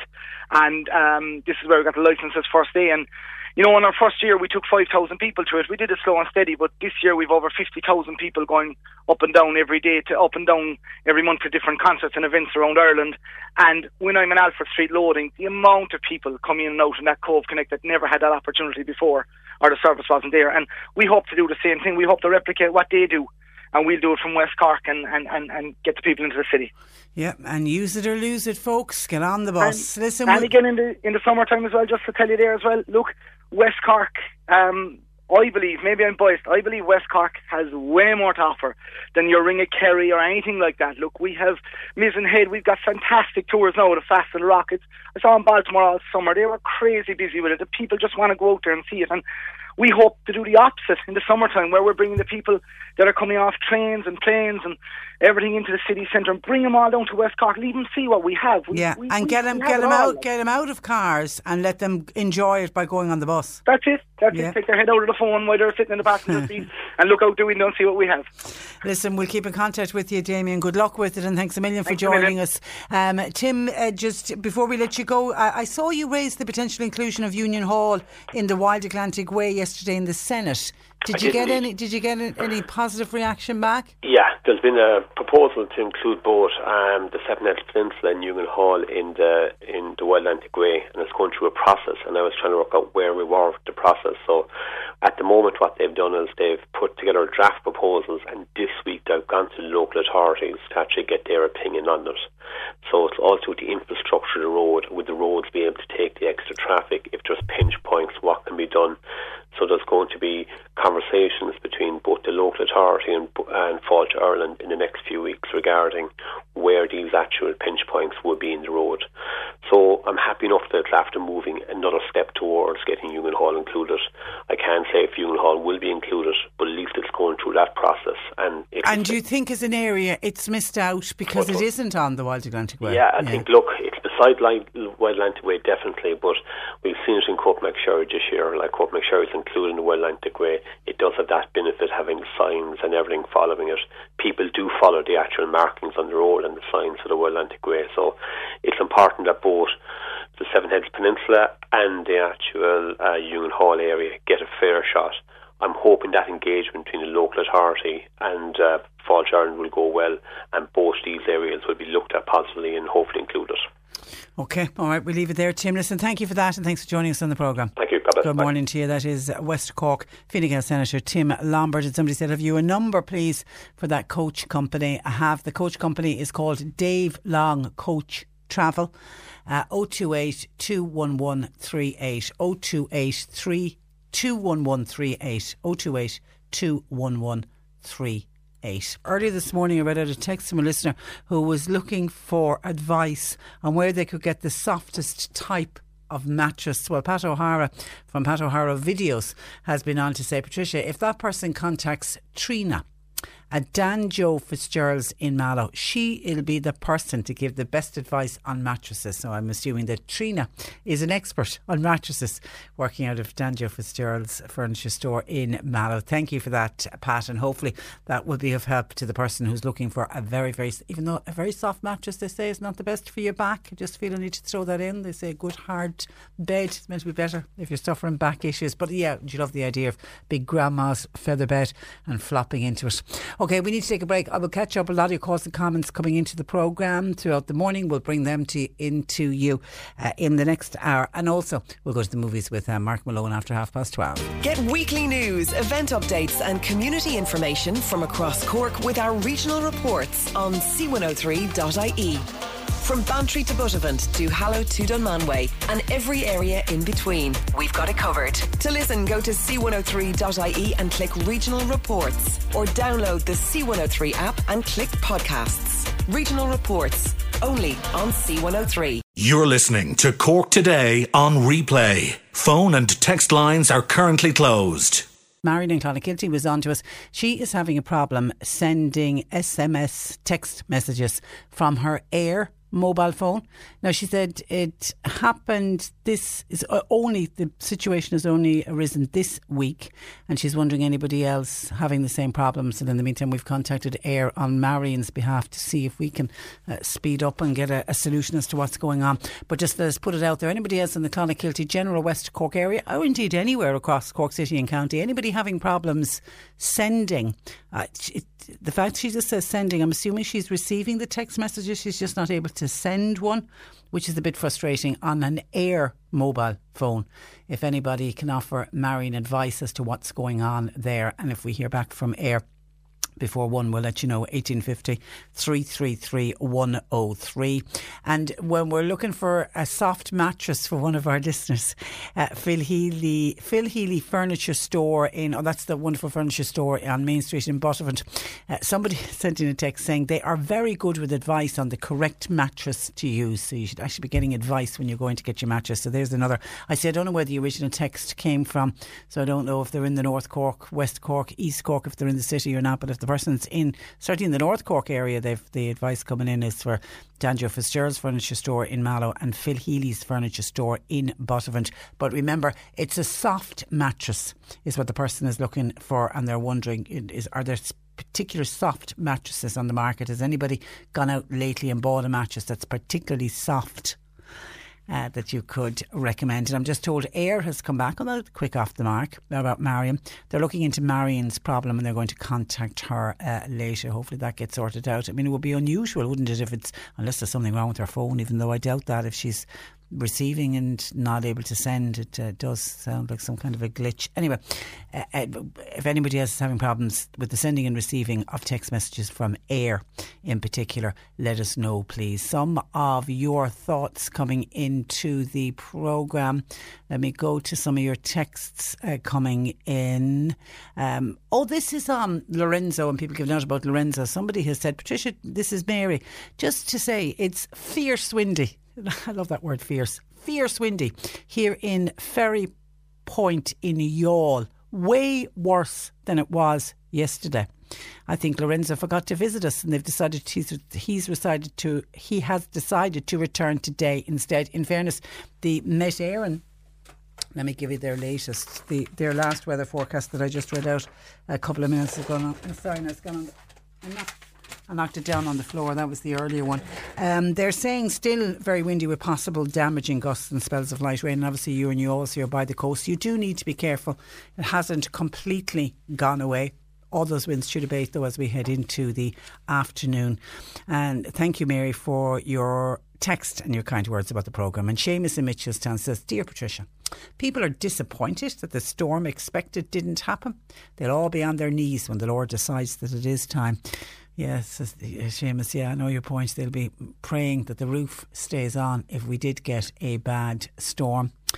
And Stephen in County Kerry says, Hi Patricia, I had an argument with a friend yesterday evening who was complaining that Met Éireann were overreacting and that they'd cry wolf once too often and eventually no one would take any notice of the warnings. And I was trying to explain to him that Met Éireann are simply erring on the side of caution. They used to have a philosophy in the Wild West long ago, a place, as you know, that was fraught with danger. And the philosophy was, hope for the best, but expect the worst. And you won't go far wrong with that. As for people being disappointed, they would want their head examined. They've obviously no concept whatsoever of the danger from a very, very damaging storm. Thank you for that, Stephen, and hope we all find you well in County Kerry today. And Breathe says, Patricia, I think it's wonderful to be prepared for the storm, and I'm thanking God today that it was okay and that there wasn't any damage done. And Breathe says, well, I'm on to you. Here's another topic that I'd like you to raise on your programme today. Why do we still have 0 hours contracts? I thought the government were getting rid of this through legislation, but no such luck. It seems to be worse now than it ever was. You can have 3 to 4 people all technically doing the same job, and rather than giving the one person a full-time job, and then obviously if they're not on a 0 hour contract, they will be a permanent member of staff, and it will come with it sick pay, holiday pay and all of that. But instead, if you put 0 hour contracts, put 3 or 4 people in there to work across that 40-hour week, so that everybody ends up just doing 10 hours each. Breda is a bit suspicious that it's working in the government's favour to have these 0 hour contracts, because it's reducing the numbers that are on the unemployment list, because these people obviously now if you're only doing 10 hours in a week, you will be signing on, but you'll be off the live register as a long-term unemployed person. So it's kind of manipulating the figures, Breather reckons. It's making the government look better. But Breather says that's why we're hearing so often from people who are struggling to make ends meet. They can't make any plans. Something has to be done about it. And what you are talking about as well, Breather, would be the term that is referred to as the working poor. And Father Sean Healy, the wonderful Father Sean Healy of Social Justice Ireland, who no doubt we'll speak with next week, because we always speak with him after a budget, and he always does a great analysis of the budget. But I think he was one of the first I would have dealt with that would have coined that phrase, the working poor. And I remember the first time hearing it, saying, oh, somebody's working and they're still poor. And he talks about that all the time, and it's a situation that's getting worse.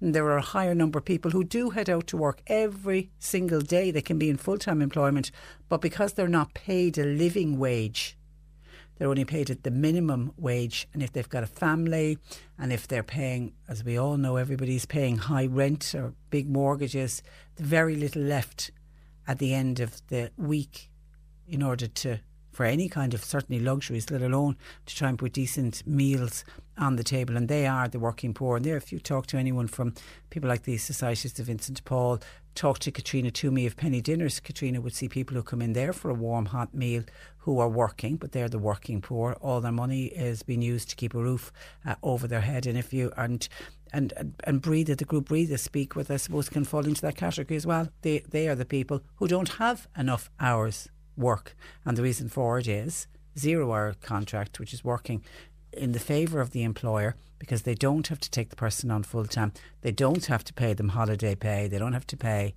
sick pay, so they're still getting the work done, but they're getting it done cheaper, which seems very, very unfair indeed. And Breathe, you're right, there has been a lot of talk about trying to get rid of 0 hour contracts, but according to Breathe, it's still very much alive and well. Thank you for your WhatsApp to 0862 103 103.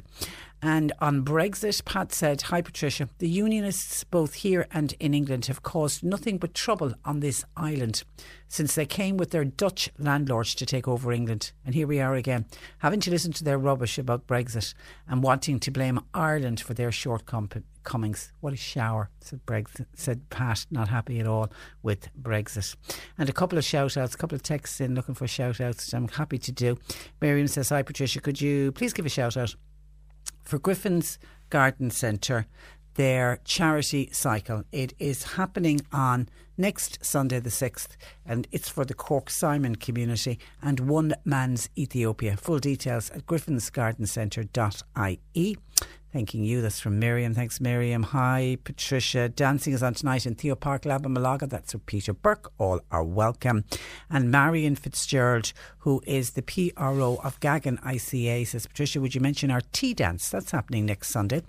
between 3 and 6 in the afternoon. Patrick O'Sullivan, and I'm assuming, is it music by Patrick O'Sullivan, and it's in aid of the new car park for Gagan. So that sounds like a nice afternoon. Thank you, Margaret, for your text. And another Margaret emailed Patricia at c103.ie in response to the programme that we did yesterday when we were talking about active retirement groups. And in particular, I had a wonderful chat with a gentleman called John Knoll, and the amount of people that commented and what a great guy John Knoll was. And John Knoll was outlining all of the various great work that goes on and the great activities that go on at Active Retirement Ireland. And he was talking about lots of branches across Cork City and County. Well, Margaret listened to John Knoll yesterday, and she's PRO for the Mallow branch of Active Retirement, and she said for anybody wanting to know their nearest branch, they could simply pop into the library or into Citizens Information. Margaret says, for example, she said, I've allowed the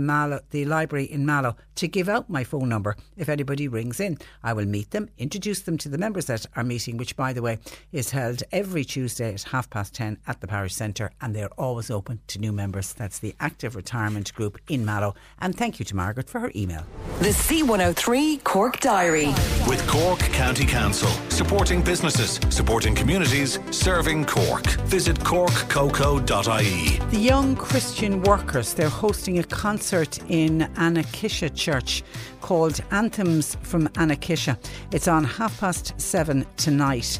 It features tenor Dan Toomey, accompanied on piano by Elaine Guinan, along with Crescendo String Quartet and many more. Tickets are €12 and they'll be available at the door tonight.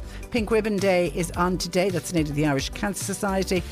They're on sale all over, but we've had notification that they're certainly on sale in Newmarket. Ballinahassig Community Development, they've got a fundraising social dance in the Marion Hall tonight.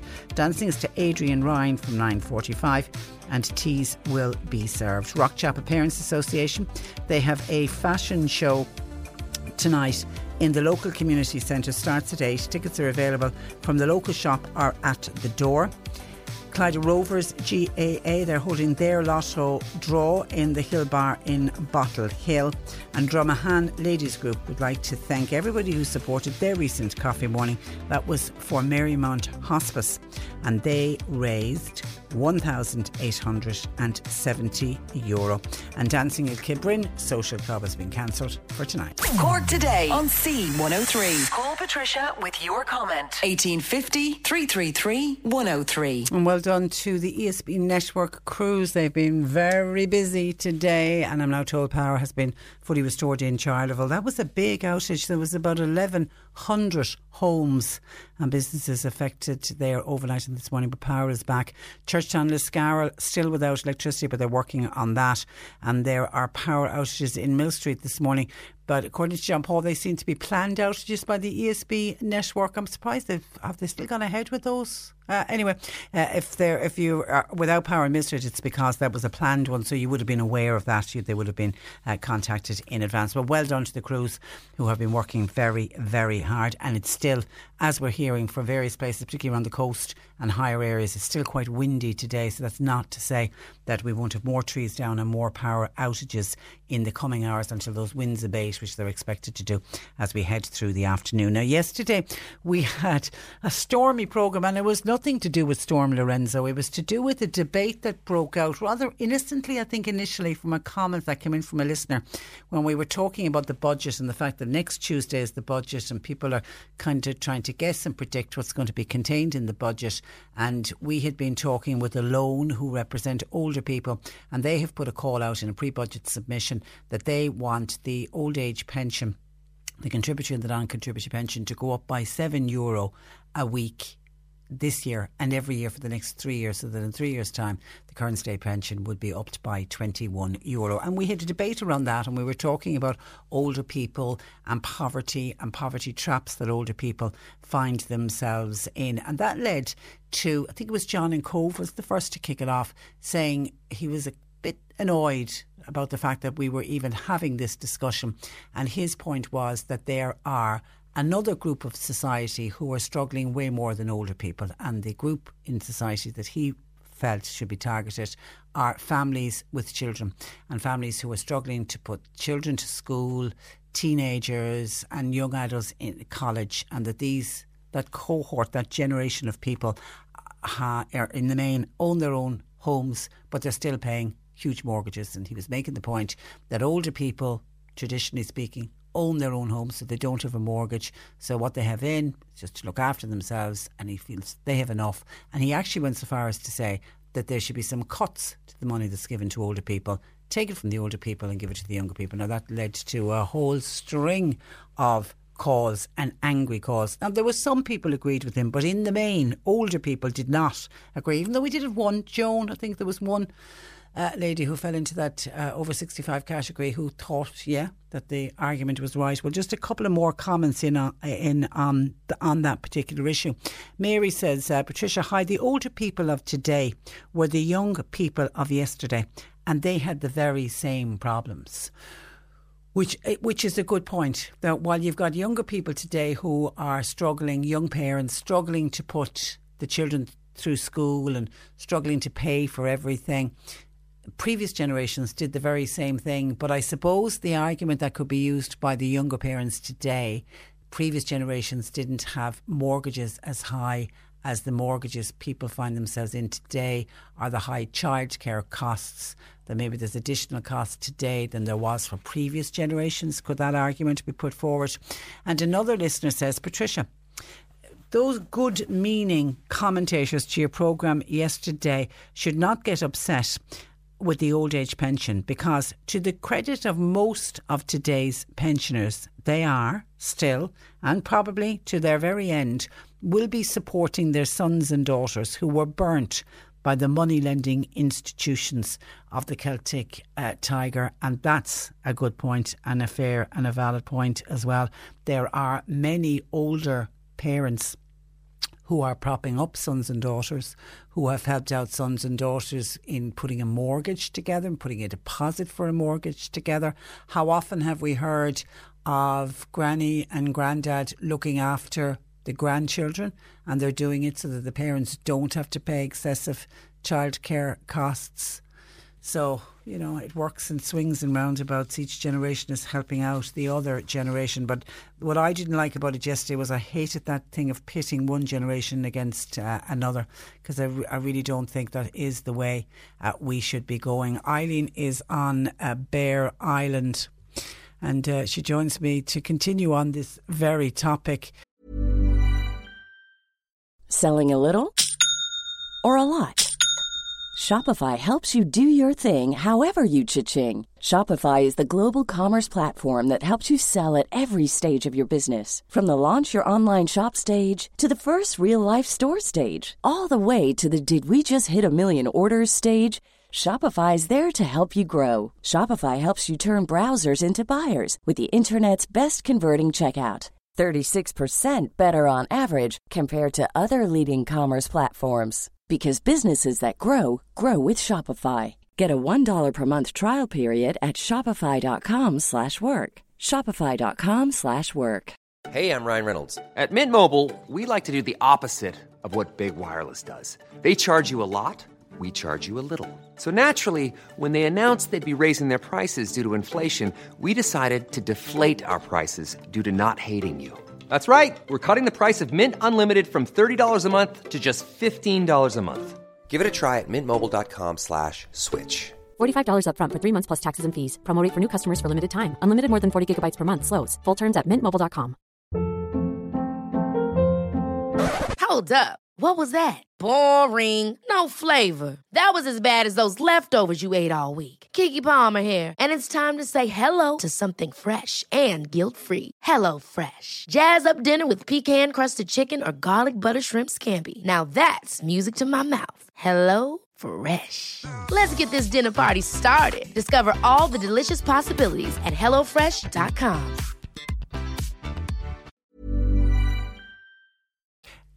Good afternoon to you, Eileen. Good afternoon, Patricia. How are you? I'm very well. Firstly, you're on Bear Island. What's the weather like? It's grand. It's grand, really. We didn't get what we thought we'd get, and but we were prepared. Yeah, and it's great to be prepared. And was it windy yesterday? Just a bit windy. It was windy last night for a little while. Yeah. But I mean, it was nothing like we thought it would be. But Thank God. I say, when you're living on an island, there's no harm in being prepared. Absolutely. You know, so, now, I didn't hear that discussion yesterday, actually. Okay. And I'm actually an old age pensioner. Okay. And I've worked all my life. So I have contributed to the country with my tax. So I think if you contribute to the country's coffers, right? I think by the time you get to pension age, you're entitled to your pension. And I think the young people of today, get your job if you can, contribute through your taxes, and then you'll be entitled to your pension. Absolutely. So that's right. Absolutely. You know? And when you worked all of your working life, you were paying for the pensioners of that time. Yeah, that's the way I look at it. If you pay into the country, right? Yeah. Into your country, right? Then by the time you get to pension age, it's like the country saying to you, well, thank you very much for what you've given us. Now we'll give you something back. It is your turn now. It's your turn now, and I think, and I mean, it is hard to survive on the pension, as it is, And are you living on your own? Are you? I am, I'm a widow, I do. It's the one group that I always think needs to be targeted the most, and I thought it was great to hear Sean Moynihan from Malone say it. Yeah. If you have two pensioners living together, I'm not saying that they're I know what you mean. They're very flaholic, but they have almost, not quite double the pension, but almost double the pension. But one person living on their own still has you still have all the same bills. No, I'm not complaining about it. Yeah. It's good, and you can survive on it, but survive, yeah. But I, if we get a rise, well, I'll take it. I won't turn it down. Yeah. But I feel, seeing that I have contributed, and I think the young people of today should do the same thing, and by the time they get to pension age, then they'll be entitled. It'll be their turn. But I just don't like people knocking old age pensioners about the money they get. I really don't, because we've maybe the country isn't great, but we've done our best. So, I don't know. Yeah, and they'll be old age pensioners one day themselves. They will, you see. They will, that's it. And they'll be turning around and saying, well, now we're entitled. Yeah. So I think that's what I feel anyway. All right, Eileen, good point. So, thank you for that. Okay, thanks a million. Thanks for joining us. 1850 333 103. Somebody else is asking about, is the petrol going up? And well, I mentioned this yesterday. I think we can be almost guaranteed that the petrol and diesel is going to go up next week. And I know in the front of the Irish Independent today, there's a piece on with Kevin Doyle, their group political editor with the Independent, and they're saying the motorists can be expected to be hit immediately with a rise in petrol and diesel in next week's budget. The Finance Minister, Paschal Donohoe, will order that the price of fuel at the filling station pumps across the country will rise from midnight on Tuesday. And that was the point I was making yesterday, that I find, and I know a lot of our listeners find, really annoying. If they do decide to put something like the petrol or the packet of cigarettes or the pint of beer or the bottle of wine, it'll go up from midnight. But if they do decide to give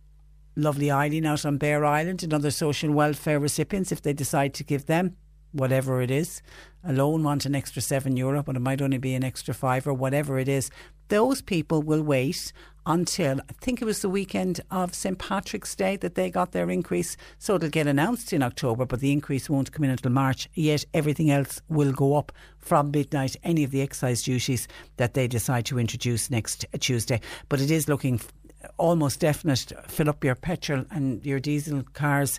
Do it on Tuesday. Make sure you have a full tank of petrol before budget is announced on Tuesday afternoon. This is the carbon tax increase. It's going to be one of the most controversial measures in budget 2020. But there's speculation that there will be some reprieve on domestic fuel, like your home heating oil, briquettes and things like coal, because it looks like Paschal Donohoe will hold off on increase to those products until next year, and that obviously is to try to the fears of the impact on families and pensioners as we're heading into the winter. We know we have fuel poverty in this country. It's understood plans are being developed to have mechanisms in place to deal with fuel poverty. We've got to wait to see what those mechanisms are before the government will decide to target home heating oil.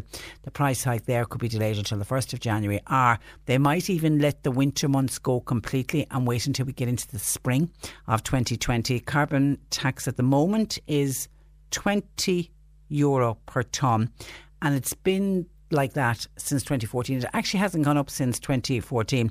What the government now are saying, what we can expect next Tuesday, is it will rise between €6 and €7. And that will mean 2 cent extra on petrol and diesel. Now, at the moment, the average price of petrol and diesel is 144 for petrol and 134 for diesel, so an extra 2 cent there. And then the industry source, that's about over, if you fill your tank of petrol, about an extra €1 and 20 cent. Home heating oil will go up if you get a full tank, which is usually about 900 litres, isn't it? We'll fill a tank. With the new carbon tax, if it goes up by €6 or €7, it'll be an extra €15 to €16.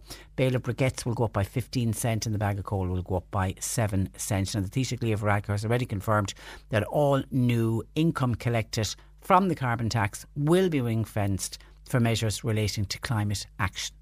And we will wait and dearly hope that that is exactly what he does. And actually, talking of climate action, next Monday I'm going to be chatting with Alicia O'Sullivan. She was the West Cork teenager who represented Ireland at that UN Climate Summit for young people. You know, the one where Greta Thunberg was speaking at and got so emotional. My God, my heart went out to Greta Thunberg. And I know the Swedish young environmentalist, and I know there's been some criticism, and I think they should leave her alone. The young girl is just trying to do her best. Anyway, Alicia O'Sullivan is from West Cork and she represented Ireland at that, and we're going to take time out to talk to Alicia on the programme. And they're the future generation, they're the ones most worried about climate change. OK, I need to take a break, I do, and we're back talking movies with Mark Malone. Hello, this is Eric Griffin. Join me Monday to Friday between 7 and 8 for some great songs on C103 Anthems. And then... Hi there, Tommy Fleming here. This is Dominic Kerwin. Hello, this is Philomena Begley here. Hello, this is Robert Mazzell. Hi, this is Nathan Carter, and you're listening to Eric Griffin on C103. Don't miss Anthems at 7 and the very best of country and Irish from 8. Right here on C103. This is the Cork Today replay on C103.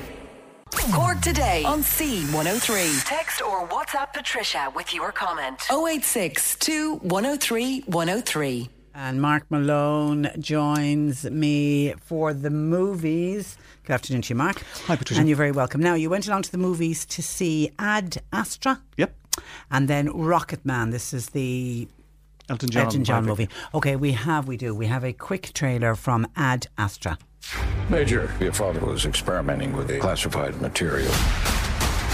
All life could be destroyed. You know what you'll have to do. I worry about you. I love you. Nothing can prepare you for what's out there. Are you ready? I'm ready. Yeah, there we are having the chats. Okay, Ad Astra. This is an adventure drama mystery. Is it? It's a sci-fi. It's a kind of sci-fi film. It's kind of set in space. Okay. But it's really more of a kind of a psychological drama, which has disappointed a lot of people, I think. This is another one of these films which kind of split people down the middle. You got all of the kind of reviewers and all the critics who really, really like it and think it's fabulous and wonderful, and that it should win loads of Oscars. And then you have the ordinary cinema-going people who didn't really go and see it because word of mouth said it wasn't very good.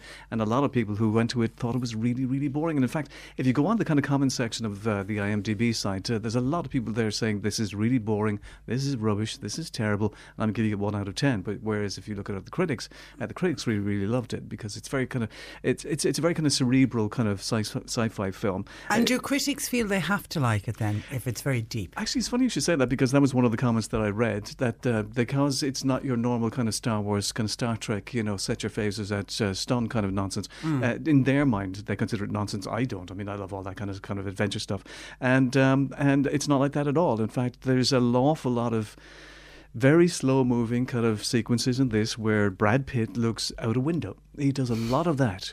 He does a lot of looking out the window acting. And it's over 2 hours long, so it's a long movie. It is a long movie, yeah, and at times it is quite boring, I have to admit. And so I'm kind of stuck in the middle. There are times when it's just extraordinary to look at it and it's amazing, but there are times when you think, when you're looking at your watch, come on, oh goodness me. And there are a couple of really weird action sequences which are actually seem out of place. There's a very strange sequence where, for example, Brad Pitt, the film is set just ahead of us.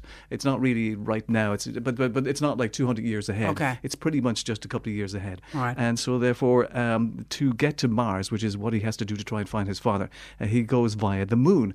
And there's a sequence in the moon where they're attacked by these space pirates, and we're told nothing about them. We don't know who they are. We presume they're from Earth, but I mean, how do they get there? How do they get to Mars? And this is kind of weird action sequence which just does seem out of place. And then there's a very strange sequence later on with a space monkey. A space monkey? I won't say any more. Okay. But and they both seem out of place. So I do wonder that at some stage, the movie company turn to the producers and say, look, you got to do something here.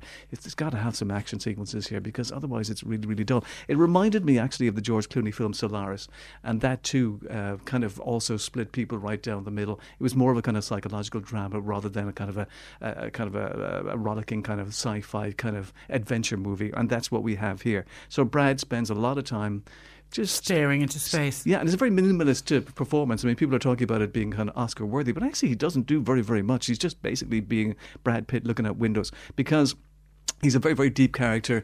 They say that, for example, one of the reasons why they send him on the strip is because his heart rate doesn't go up no matter how much stress he's under, because he's very, very relaxed and very cool. Now, either Brad just decided not to bother, putting too much of an effort in the performance, or he didn't want to learn lines. So basically what they have a voiceover, and the voiceover tells us all the time, his own voiceover, what he's thinking at that moment. So he didn't have to learn the lines. He didn't even have to learn Exactly. He went into a booth and just read them. And I wonder too, was there a lot of controversy? Because there was a lot of controversy about Brad, the film Blade Runner all those years ago with Harrison Ford, for example, where the film studios went to the producers and said, look, we don't know what's happening. We've got to get Harrison Ford to do a voiceover to tell us what's going on. And a lot of people didn't like that. And I wonder, is that what happened here?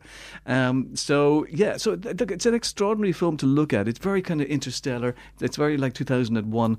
It's very, very similar to kind of and Solaris, movies that we've kind of seen before. And they're obviously, they're obviously the director and the writers were influenced by these movies. And there's a brilliant opening sequence where Brad Pitt is on this kind of sci-fi station above Earth, and he falls. Do you remember Felix Baumgartner that time, that guy who jumped from space with a parachute, and he did it live on the internet? Do you remember he spun around and lost consciousness? There's a scene very, very similar to that at the start of the film, and they were obviously influenced by that as well. And also the soundtrack. The soundtrack is very, very good. It's from a guy by the name of Max Richter, and I loved the soundtrack to Interstellar. I thought it was fabulous from Hans Zimmer, and it's very, very similar to that. So my whole time when I'm watching this, I'm thinking, I've seen a lot of all this before. Yeah, it's reminding you of something else. And I think that's a bit of a thing. That's distracting in a movie. It can be, yeah, but, there's so much good stuff here. Mind you, it could have been, it's a psychological drama that could have been set on Earth. It could have been set at any time. So the fact that it's in space actually has nothing to do with the actual drama itself. It could have been set anywhere. Yeah. And so that's why a lot of kind of, I think, sci-fi enthusiasts were kind of a little bit disappointed with it. It's directed by a guy called James Gray. Good lineup of cast. The cast is very good. Ruth Negga from Ireland is in it as well. She plays a Martian, but a human Martian who has never been to Earth, which is kind of, I thought that was kind of interesting. And Tommy Lee Jones plays Brad Pitt's father. Tommy Lee Jones gets lost near Jupiter, so that's Brad who he Pitt goes in search of. So yeah, look, if you go and see it, you're not going to get this kind of Star Wars kind of shoot 'em up kind of thing. It's really, really restrained, and a restrained performance by Brad Pitt as well. I liked an awful lot of it, but I have to admit I yawned a couple of times. Okay, mark it at 10? I'll give it 7. 7, okay. 3 off for the yawns. Now, out on DVD is this wonderful movie all about Elton John, which is entitled Rocket Man, which basically tells Elton John's life story. Yeah, from a little boy right to the present day. Was he involved with the making of this movie? Was he? He was. And I think what's interesting is, this came hot on the heels of Bohemian Rhapsody. And the thing about Bohemian Rhapsody is that I liked a lot of it, but I basically really wanted to know more about Freddie. Whereas I got the impression that the egos from the band wanted more About airtime. Queen. They wanted Yeah. to share the screen time with Freddie. Although I just wanted to see Rami Malek. That's all I wanted to see. And I agree. Yeah. Here, though, what's interesting, and the other thing, of course, the other criticism of the film is that it was kind of a sanitized version of Freddie, where we didn't really go into his personal life, which was kind of quite extraordinary, to say the least. Here, the great thing about this is that, yes, Elton John was very, very much involved in this film, but he basically said to the producers, do anything you want, tell anything you want, I don't care. Show the bad side of me. Warts and all. Warts and all, just do it all, and I don't really, really mind. And so that's terrific. And so therefore we do get to see the kind of more kind of bitter side, the more drug-taking side, the alcoholic side. Were you aware of the drug taking? Oh, very much so, yeah. I think you? so. Oh, yeah, I was, The lengths, though, my goodness, the man, how he is alive today. It is some of his binges. Well, yeah, I mean, it is quite extraordinary, but he was a huge, huge character. For example, at the start of the film, he goes to an AA meeting and he says, look, I know how this works. He says, look, I am a drug addict, I am an alcoholic, and I'm a shopaholic, which I thought was a terrific line because, as you know, historically, he loved to spend money and buy stuff, and then subsequently, of course, he had to sell it off, you know. The link between this, there's a couple of links between this and Bohemian Rhapsody. First of all, it's directed by Dexter Fletcher, who was brought in late on to Bohemian Rhapsody to fix it, and he made a very, very good job. And in this film, it's not really your basic kind of biopic. In this, it's more like a kind of a musical fantasy because on occasions they not only burst into song, but they burst into dance, and you have these wonderful kind of fantasy sequences which are delightful, which you didn't see in Bohemian Rhapsody. And in fact, Dexter Fletcher a couple of years ago made this beautiful film called Sunshine on Leith, and that's what it reminded me of. It had the music of the Proclaimers and people would burst into song, and it was just absolutely terrific. And this is actually very, very similar to that as well. Taron Egerton plays Elton John, and what a performance. I mean, if Rami Malek gets Best Actor for Freddie Mercury, why not a nomination? For Elton, yeah. He just puts everything into it, and he sings all the songs himself. He became Elton John. Yeah, and he does. He sounds like Elton John. And in fact, Elton John said, look, don't even do an imperfect impression of me. Just bring yourself to the role. And he does, and he puts everything into it. The interesting thing is his mother is played by Bryce Dallas Howard, and I didn't recognise her for ages. I was wondering who this woman is. She's the American actress who was in Jurassic World, and she's got a brilliant English accent. Because I only saw this movie last week, I didn't realise that's who she is. It's a very odd piece of casting, but she was fantastic in it, as is everybody in this film. Jamie Bell is wonderful as Bernie Taupin, who of course wrote all of the lyrics. There's also a crossover too to Bohemian Rhapsody in that the music producer in this one, John Reid, he's played by Richard Madden in this, whereas in Bohemian Rhapsody he's played by the Irish actor Aidan Gillen. So I thought that was kind of interesting. I thought when they burst into song, it's terrific. I remember talking to a musician years ago who said he was really embarrassed by musicals because when people used to burst into song, he got really embarrassed and he didn't like it. I said, but you're a musician. Whereas I love it. I think it's really terrific. And I think some of you saw a lot of this. And I loved it. I loved it, yeah. And I was unaware of a lot of, I knew, the era he came from, he would dabbled in drugs. I didn't realise how, deep his drug taking and drink went. But I didn't know a lot about his earlier. I felt so sorry for him. His early childhood he was just desperate to be loved. Yeah, well, that's the thing. I mean, the film basically concentrates on that and his desperation to be loved by his mother and his father, and to be hugged by his dad. He wasn't at any stage he had a very, very cold relationship with his father, who wanted absolutely nothing to do with him. And there's this heartbreaking scene later where his father went off to have another life, had 2 boys, and when had a wonderful relationship, and had a wonderful huggy relationship with these. And that's quite heartbreaking. And his mother as well. He had a very strange relationship with his mother, who was also quite cold for him. So it's almost, as you say, this desperate need to be loved. And it wasn't just good enough that he had loads of money. He wanted to be loved by people, not just for his music, but for him as well. And it's wonderful to think that he has found that love, and he's got those 2 beautiful kids. Yeah. And it's just, it is it's one of those movies at the end you sort of smile because they show some pictures at the end of. And of course the song is peppered with Elton John songs. Yeah, if you're an Elton John fan, the music is incredible. Okay, so Mark, Rocketman out of 10? I didn't find anything wrong with it. 10 out of 10. Go on, I will go with you on that one as well. It is terrific. Listen, thank you for that. Have a lovely week, and we will chat to you again next Friday. That is Mark Malone, our movie review. Nick Richards is up next, turning up the feel good with these tunes.